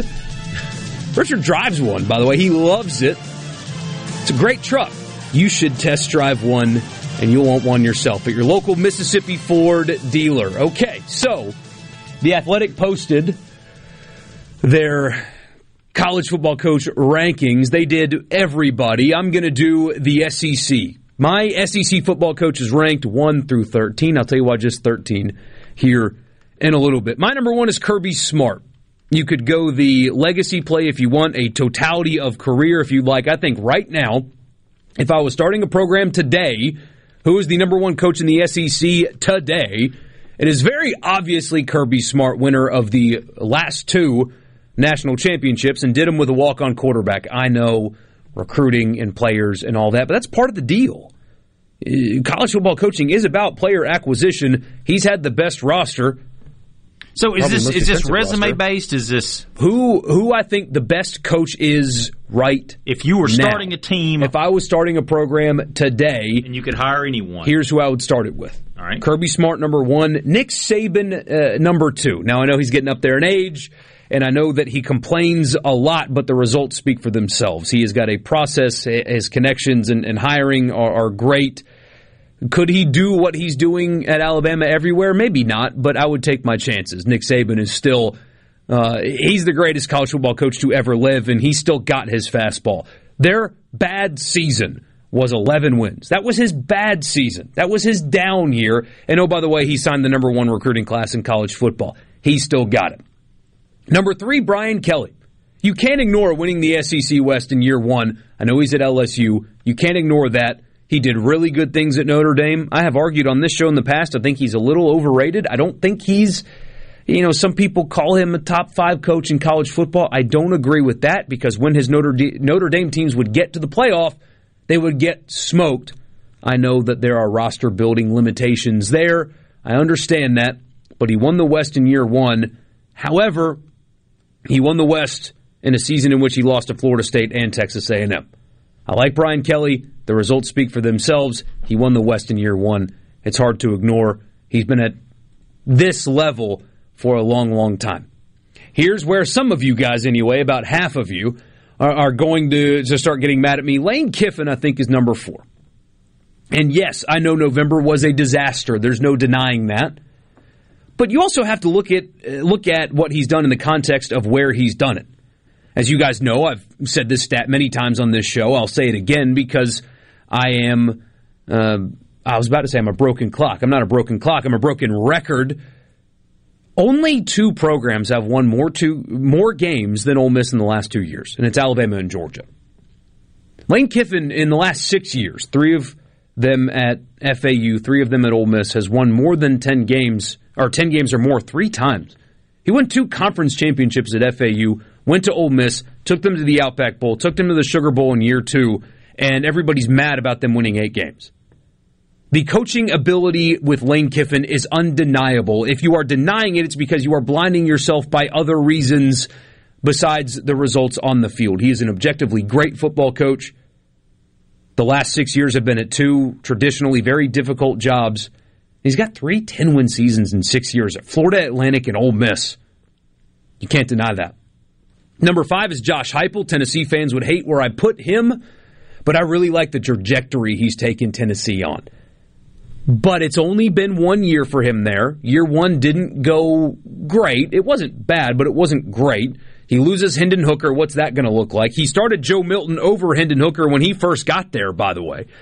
So that's a mark in the negative column. In his last year at at Central Florida, they only won 6 games. I like him. I like the trajectory. I think he's going to win a lot at Tennessee. I'd like to see it happen one more time before I said that he was better than Lane Kiffin. Number 6, Mark Stoops. I think you cannot deny the consistency.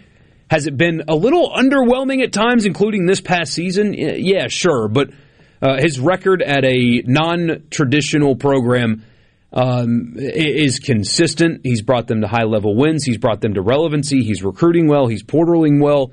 I think number 6 is a perfect spot for Mark Stoops and the job that he's done at Kentucky. Number 7, Billy Napier.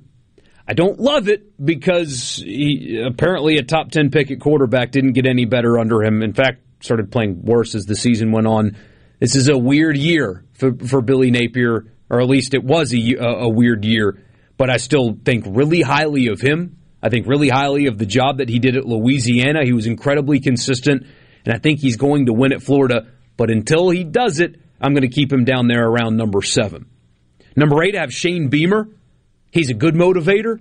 They won 8 games, beat Clemson, beat Tennessee, but they also lost to Missouri. And I'm not I'm sold on the person. I'm not sold on the head coach just yet. I think there's a lot of good juju, good rah-rah, good motivator. But until he can consistently win, I'm going to wait and see and have him around number 8. Some of you aren't going to like this either. I have Hugh Freeze at 9. From pure coaching ability, he's better than that. From pure coaching ability, he's better than Shane Beamer from what we've seen. He's better than Billy Napier. He's better than Mark Stoops.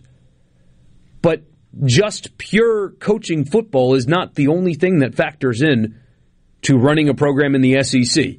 I can't get out of my head the disaster that happened at Ole Miss. And if you really look into his record at Liberty, wasn't as good as you think it is. He's a good football coach, maybe a great football coach. I don't know if he can sustain a program long enough to prove it.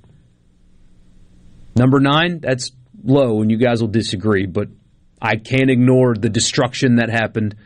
And again, I don't think the record at Liberty stands up as good as people think it does. Number 10, giving a shout out to Clark Lee. I think the job he did this last year at Vanderbilt's an exceptional one. I'm a big fan of his. His records are bad, but that's because of where he is. I think that Clark Lee, if he wasn't at Vanderbilt, would be thought of highly and would be winning games more than he has in his early Vanderbilt career. I think he's great. Sam Pittman's in a do-or-die year, I think, at Arkansas. Things have gotten weird there the last couple of years, I think, with players hitting the transfer portal. It's weird at Arkansas right now. They should be better than they are. His year 1 was a great story, but after that, it's kind of just been underwhelming. We'll see if that turns into something else. Jimbo Fisher at number 12. Yes, he has a national championship, but he has more advantages than anybody else in the SEC, and he just went 5-7 with a loss to Appalachian State. He also lost at home to... No, they beat Miami. Good for them. Lost to Appalachian State. Has severely underachieved at Texas A&M. Considering the resources, I think his offensive system is dated. I think his methods are dated. I think he doesn't have control of his program. He can recruit all day, and then what happens? And number 13, I have Eli Drinkwitz. He's been to bowl games. Totally uninteresting. And I did not rank Zach Arnett because I have never seen him head coach a game before when it was his program, and I don't think it's fair to rank him anywhere when he hasn't been the official head coach of his program and coached a single game yet. The bowl game, that was still Mike Leach's program and Mike Leach's team. That was just about sustaining. Now it's his, and I don't know what that looks like yet. So there you go. Flame away. And we'll get to those when we come back. Because that took a long time. 601-879-4395 is the text line. Where would I have put Leach? That's a great question. No worse than 6. No worse than 6. His 62nd birthday yesterday, by the way. May the pirate rest in peace. We'll get to your messages and to Food Friday when we come back.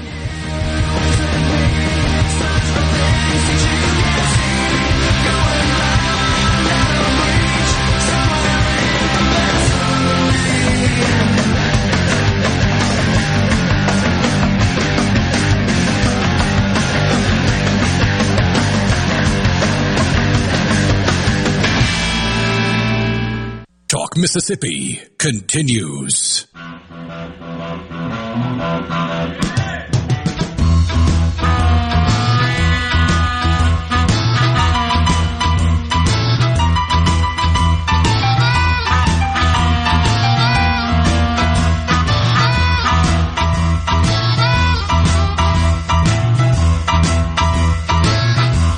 Michael Borky and Will East with you. It's Sports Talk Mississippi on a Friday. We'll get to a Food Friday here in a little bit, but a couple of your messages before we do. Bert in Houston says Kiffin is a great coach, but he has yet to have sustained success anywhere. That's the only reason I would put Stoops ahead of him, but Kiffin is better in most other aspects. I do agree. Now, this season and how he handles this season is going to tell you a lot about Lane Kiffin.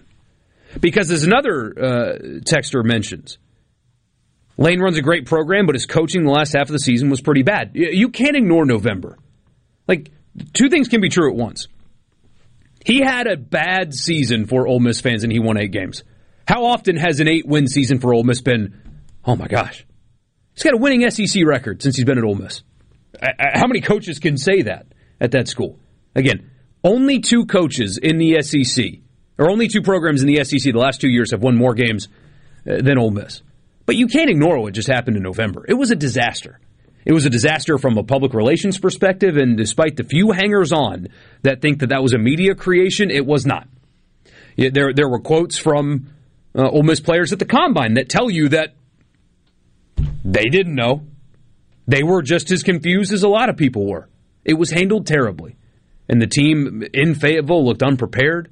They lost to a Mississippi State team that you thought they were better than at home in the Egg Bowl. That isn't good. And then the bowl game was reckless with the decisions that were made there. You can't ignore that. That's got to be part of the story.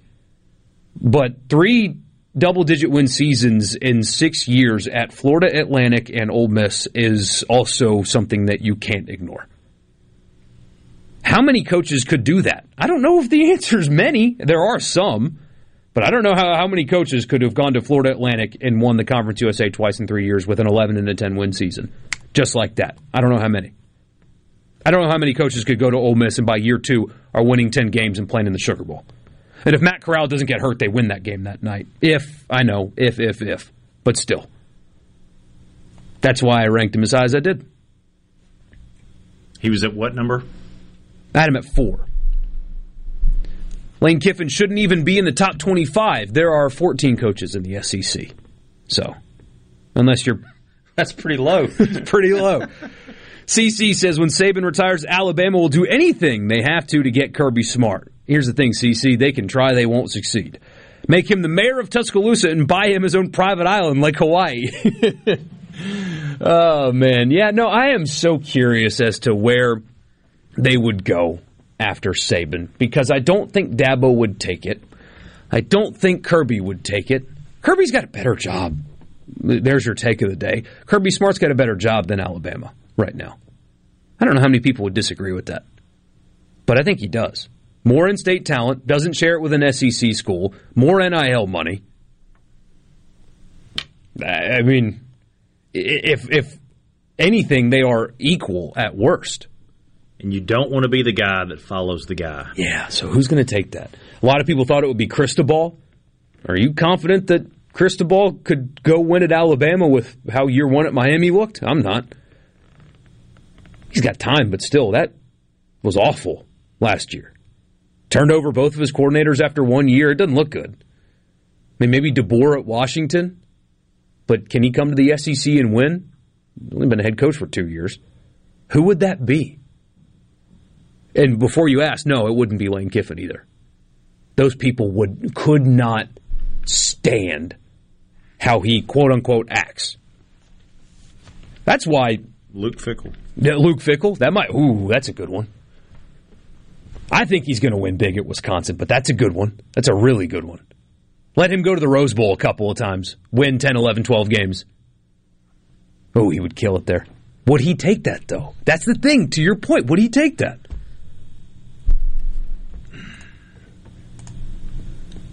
I mean, there are some coaches who would love the challenge, I think. Yeah. And obviously the paycheck. Yeah, the $100 million contract that they would offer whoever it is would feel pretty good, I imagine. Yeah. And plus you would be inheriting a well-oiled machine. Well-oiled machine and one of the best rosters in America, just by showing right out up. of the gate. So, I mean, how many times do you see a legend retire, another person comes in, that first year's really good, and that second year falls off. We owe you a Food Friday. Actually, 6 minutes ago I owed you a Food Friday, but I wanted to get to some of your messages, so please forgive me, our good friends at Polk. Some of the most fun we have on this show is talking about our obsession with great barbecue and cooking out every Friday at 5:20 or 5:26. We'll talk about just that. Food Friday is brought to you by our good friends at Polk's Meat. Each week we'll talk about our favorite ways to grill their delicious Polk's Original.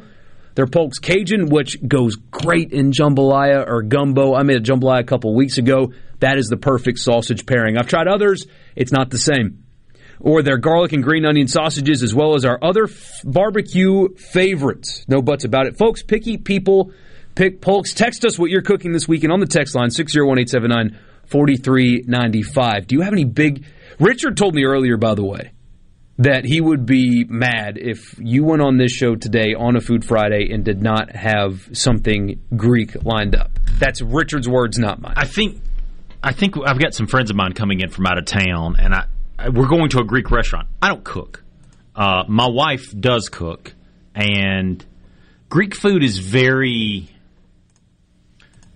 Let me put it this. There's not a lot of people that just, they think, when you think Italian food, you think pasta, and you think all this stuff. Greek food's a little bit more nuanced than that, I guess is what I'm trying to say. And so we would rather take them to a restaurant where it can be cooked properly by some people from Greece versus us cook it, or my wife cook it, and screw it up. So that's kind of my caveat on that. If you've never had real Greek food before, it is so different from Italian. A lot of people get Italian food and Greek food. They think it's almost the same thing. It is completely different, and it's a completely different taste. Have you ever had anything Greek? Oh, yeah, but probably not like legit, mostly, And the legit stuff tastes different than the Americanized stuff. I mean, they may have some feta there, but, I mean, it's a lot of weird, different flavors. Dill, and if you've never had tzatziki sauce, like real homemade tzatziki sauce. I'm not a big salad eater, but even I could eat their salads. A lot of olives, obviously. And as far as meat is concerned, stuff on the skewer, Greek meatballs, my mouth is watering just thinking about it. But it's something that it's easy to screw up, I think. Okay, fair enough. Yeah. I went to the store recently. I didn't know that, like Kroger, for example, there's a free plug for a grocery store, like they need it. And they sell pizza dough, not like the pre-made crust. I didn't know that until recently. So I'm going to make a pizza tonight because I'm lazy and So how are you going to make it? Pre-bought dough. It's so simple. Pre-bought dough and roll it out as thin as humanly possible. I love thin crust pizza. Not because I'm trying to wash my figure. I eat like crap. I just like the thinner pizza for whatever reason. So I'm going to roll it as thin as humanly possible. We have a huge pizza stone. It's like 24 inches. I mean, a huge pizza stone. So I can make it as thin as possible. And I'll do what is it, a Napoleon style? But I'll add pepperoni so it's not Napoleon anymore. But pre-made sauce, because I'm not a great cook either. But yeah, I'll do pre-made sauce in big chunks of mozzarella, and then I'm putting pepperonis on it, and then basil on top to finish. Yeah. What's the best pizza you've ever had? Best pizza I've ever had? Oh, that's a good question. So I had a goat pizza one time. Had goat meat on it. Where? In Greece. Oh, yeah. Delicious. Really? Yeah. I even met the person who had the goat. That's how old school it is. So are they like? So when I went to Jamaica, one of the bartenders, I had a few, and I asked him the dumbest, most American question on earth. I said, is Bob Marley popular here? Anyway, so he laughed, and we made friends, and he said that their tradition there was when he was a kid, they would get one goat, and it was his responsibility to raise the goat. And then they would kill it and eat it on Thanksgiving, on Christmas. And then he would get another goat, and he would grow attached to this goat and raise it and feed it, and then they would kill it on Christmas. So is it like that, or? No, it's more like a farm, ranch, whatever you want to call it. But yeah, I met the lady. She was a German Greek lady who kept goats, and we drove our four-wheeler over to their little goat farm, and sure enough, they had about 40, 50 goats out there. And they just roam around. A goat pizza. That's awesome. Send it in, 601-879-4395. What are you cooking this weekend? We got to talk about baseball as well. There's baseball games happening. We'll talk about those as well. When we come back at Sports Talk Mississippi in the Pearl River Resort Studio.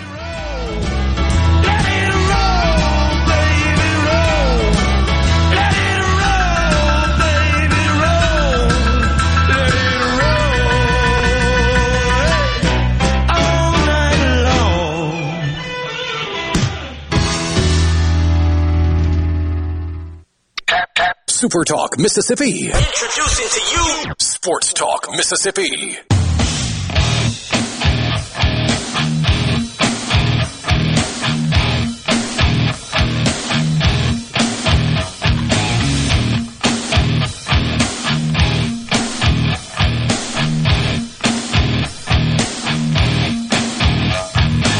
Glad you're with us on this Friday afternoon. I'm Michael Borky. He's Will East.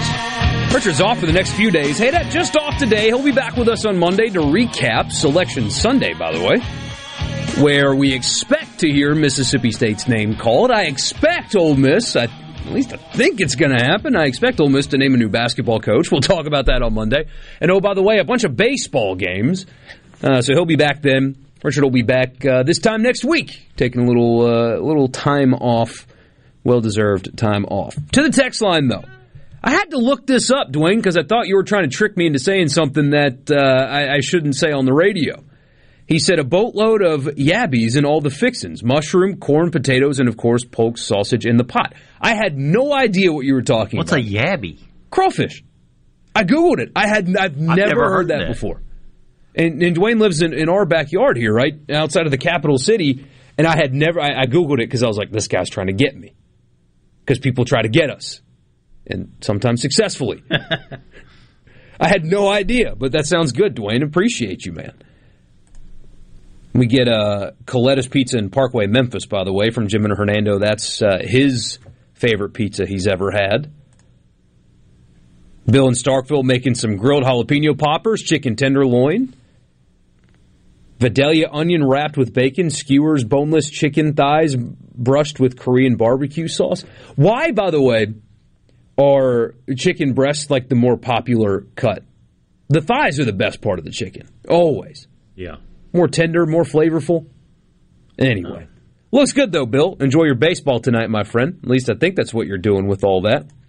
Get a boiled crawfish, smoked pork butt, and wings on the green eggs. Sounds awesome. Sounds really, really good. So appreciate you guys texting those in. Again, Food Friday presented by Polk's. Polksmeat.com. Baseball this weekend. So I've talked about this before, and I think it bears repeating. Because I've seen people say Mississippi State just needs to win 3 games this weekend. They got the win in the midweek. They run-ruled in the midweek. That was a good start. But just get 3 wins and you'll be fine. Just win 3 games. And I understand that sentiment. I disagree with it, though, to some degree. And here's what I mean. Like I said before the season began, I'll say it again here now. Look is important for Mississippi State this weekend. Because this isn't a particularly good team you're seeing with Lipscomb coming into town. I know they gave Alabama fits, sure, whatever.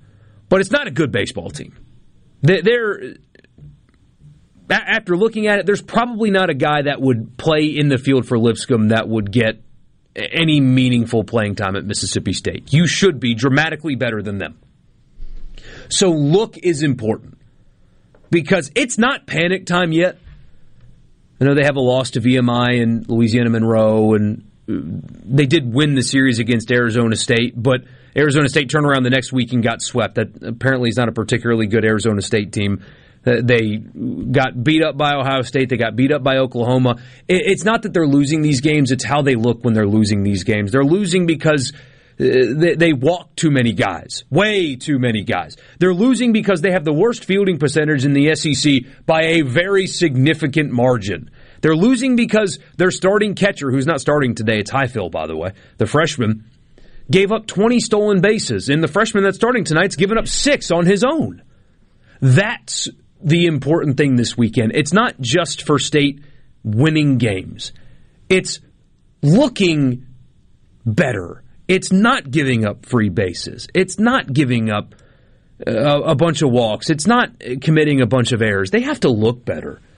Because It's not panic time yet. But you are going to finish last in the SEC if you continue playing like this. Again, it's going to happen again. And if last year went differently, I wouldn't have this kind of tone with talking about Mississippi State. But fresh off of finishing dead last in the SEC, they've looked like garbage. Let's call it what it is. They've looked like garbage. Terrible. And if that doesn't change quickly, even Kentucky next weekend is going to embarrass you. They are. Everybody in the SEC is going to embarrass you when you field and pitch and give up free bases the way they have. And that's got to start this weekend. Has to. Or else we're going to have a very uncomfortable season just like last year. So look is important this weekend for Mississippi State. You got to play clean for 3 games. Throw strikes. Don't walk people. Don't give up stolen bases. So we'll see if they're able to do that. Skip and Pearl on the text line says, that's why thighs are usually used for competition. Moist, uniform shape, and hard to overcook. If you overcook thighs, you probably fell asleep. Fair enough. On the flip side for Ole Miss, I looked into Purdue. Purdue has played 3 4-game series. They split one and won 3 games to 1 the other 2, but the competition level is honestly quite bad. They're throwing a pretty good righty tonight who's got pretty good stuff, but so far this year's kind of gotten shelled a little bit. This is not going to be a good gauge for Ole Miss this weekend, honestly. The goal, if you will, for Ole Miss baseball this weekend is to continue to establish bullpen arms. Because Hunter Elliott's still going to be out for a month, at least. And you don't know what he's going to be like when he comes back anyway, right? I've talked to too many people, and we've heard from too many people. Well, just survive until Elliott comes back, and boom, you're off and running. It's like you hope and you think that he's going to be back and as effective, but he's got an elbow injury. Sometimes you've seen guys that don't get the surgery for whatever reason that come back and they're not as sharp, or they don't trust things as much because they know that something's wrong in there. He may have a mental hang-up. We just don't know. We don't know what he's going to look like. So counting on him to come back and be the same guy and be great, I think is looking at it glass half full instead of half empty or whatever the truth is. So who is going to step up for Ole Miss on the mound? Because you got 2 good starts from your Saturday and Sunday pitcher last weekend, but still not good enough if you're going to truly win a bunch of games in the SEC, right? So is Saunier going to be able to go deep into games? Is he going to keep guys off the base paths by walking people? Is he going to be able to extend outings a little bit because you're still really thin in the bullpen? I don't know if we're going to have that answer until next weekend, though. Things get real with Vanderbilt next weekend. Purdue's not going to test them in a way that will tell us enough about this team to make a sweeping judgment one way or another. You think offensively, I mean, Kendall on the show earlier this week said it's one of the best offenses in America. And, they've looked like it. But they've looked like it in part because of competition level. Luckily, you've seen guys like McCants and Calvin Harris and Chatinier and Alderman, although he wasn't an everyday guy. But you've seen these guys produce at the highest level before. But what about Groff? What will he be like when the competition increases? He hit 400 last year, but it was at Tulane. It's a little bit different when you're seeing the arms that he's going to see every week. And what about Calarco? How sustainable is their success when things get real? We won't find out until next weekend. They look the part, though, but in a weird way, the jury's still out on the reigning national champion who returned a bunch of guys in the lineup. Kind of sounds stupid to say, but I think that's the reality that we're facing with Ole Miss. So Purdue's not going to test them the way that Vanderbilt will next weekend, despite the color schemes being the same. How big is that Vandy series? Man. Ole Miss and State, it's funny, have like the opposite schedules. Like Ole Miss, they start off with Vanderbilt and Florida, right? Mississippi State's Kentucky. It's State has an easy start to conference play. Ole Miss has a difficult start to conference play, and then they flip-flop. State's last half of the season is brutal. Ole Miss's last half gets really easy. But, yeah, that Vanderbilt series. On the road, too, although it's not like a hostile environment, but still just away from home. And You've got a freshman starting on Saturdays and a JUCO guy, not a JUCO guy, Division II guy starting on Sundays. That's when we'll know what they really have on the mound, is next weekend. It's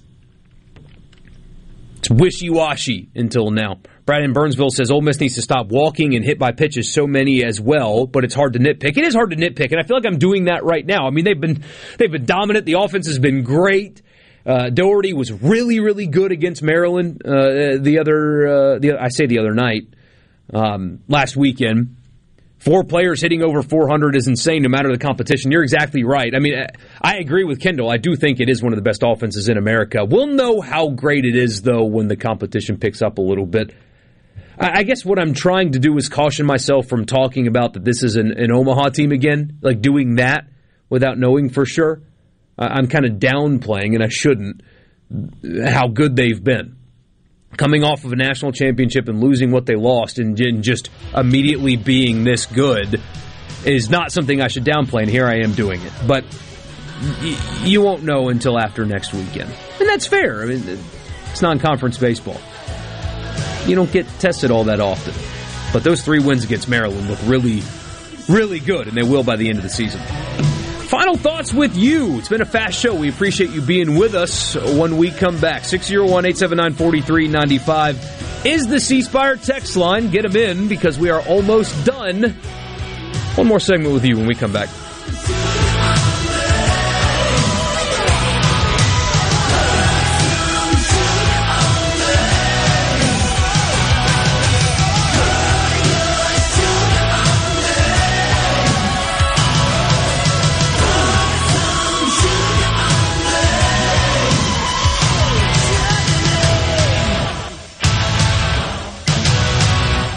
To the sports. This is Sports Talk Mississippi. Sounds good. On Super Talk Mississippi.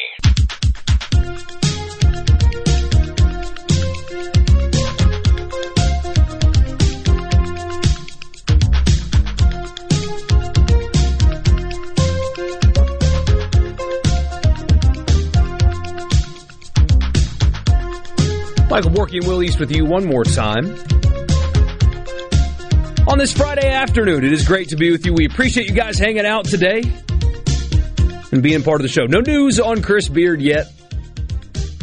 Again, I can't commit to anything because I didn't get anything ironclad, but I expect, with the possibility of things changing, I expect us by this time on Monday to be able to talk about Ole Miss's new basketball coach, Chris Beard.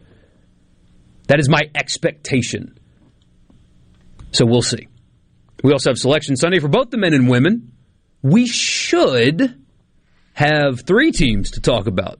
Mississippi State men and both the Ole Miss and Mississippi State women, I think, are all going to make it. I know the Ole Miss women will. They are guaranteed.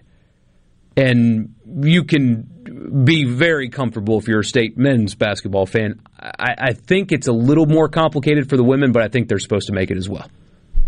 So, heavy show. And also baseball. So a lot there. It is a lot. And I think do you think maybe the timing of some of this Chris Beard stuff has to do with the Ole Miss women making the NCAA tournament? Maybe not wanting to step on any toes? Or That's a good question. That wouldn't surprise me. You don't want to announce the Chris Beard hire or have the press conference on the same day the women are selected for the tournament. You don't want to do that. Yeah. So maybe that's a hang-up. I don't know. I had somebody text me and ask, what are they waiting for? I don't know. I mean, it sounds like they are far past. One of the negative columns I read earlier mentioned that they think that it's possible that the ESPN report on Wednesday was a trial balloon to see what public response would be, and if it was favorable, then they would hire him. No. That they were much further down the road than doing the trial balloons during the SEC tournament. No, they're much further down the road than that. So, I don't know what the holdup is, but the expectation is they're going to hire him. So, we'll see. We've talked. What's so funny is after they hire him, there will be nothing more to say because we have talked about as if they're going to hire him for days now. But anyway, 601-879-4395 is the text line again. Dwayne says, good job, Borky and Will. Your check's in the mail, Dwayne. Appreciate you. Thank you, Tim, for listening and being a part. Brad in Burnsville says, good job to both of us. I'm just going to read the positive messages from here on out. Yeah, don't read those negative ones. No, never. Maybe they'll announce Beard tomorrow and let him throw out the first pitch. I don't think that they're going to do that. I don't think it would be that celebratory. Is that the word I'm looking for? Yeah, I don't think so. I don't think. Maybe I'm wrong. I might be. But again, I think we talked about this earlier. May not have, but I have so many people ask me, well, what should Ole Miss's PR play be? What should it be? What should they do? What should they do to lessen the impact? The NCAA tournament is this week. Just wear it. Just wear it. You don't have to launch some campaign against anybody that writes stories about you because if we're being honest, you're hiring Chris Beard knowing why you're able to because he's going to win basketball games. They did a thorough vetting. They've got the receipts on that. They're going to be able to point to a process, have your press conference, let Pat Forty write what he does, and in 2 days, nobody's going to care anymore. And just let that be that. That's all you have to do. People are kind of overthinking the public relations strategy. The NCAA tournament's this week. You don't have to time anything up. It's going to take care of itself. It always takes care of itself, but it's going to take care of itself. You've got a built-in distraction. So just do it whenever you're done, whenever it's official, just do it, and it'll move quickly. Do you think some members of the national media will make the trip? I think so. But what? Because the timing of it is very interesting because of the NCAA tournament.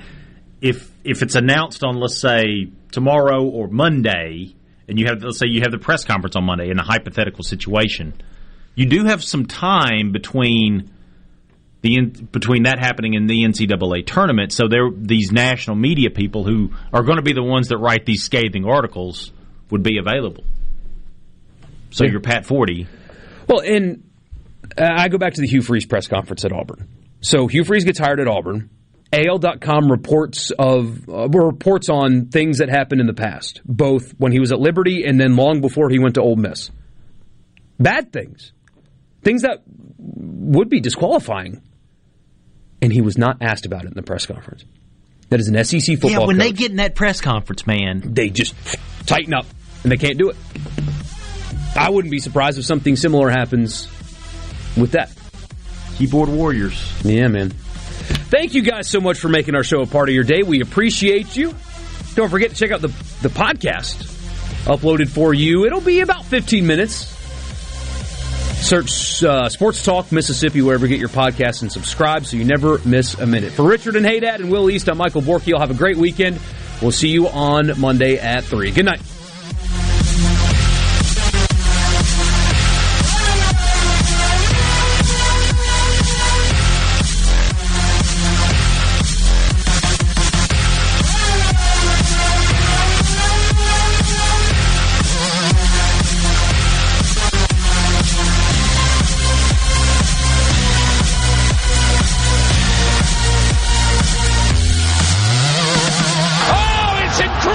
Running a business is tough. If you're struggling with HR, benefits, and payroll, you're not alone. Many businesses just don't have the resources to keep up. That's where MWG Employer Services comes in. We provide a full range of employer services with everything from payroll to benefits to HR services and compliance, and can create a custom plan that fits your needs and budget. We're a Mississippi-based company that can help you focus on what you do best, growing your business. Call MWG Employer Services today at 601-206-7966 or go to MWGEmployerServices.com. A SuperTalk Mississippi media production.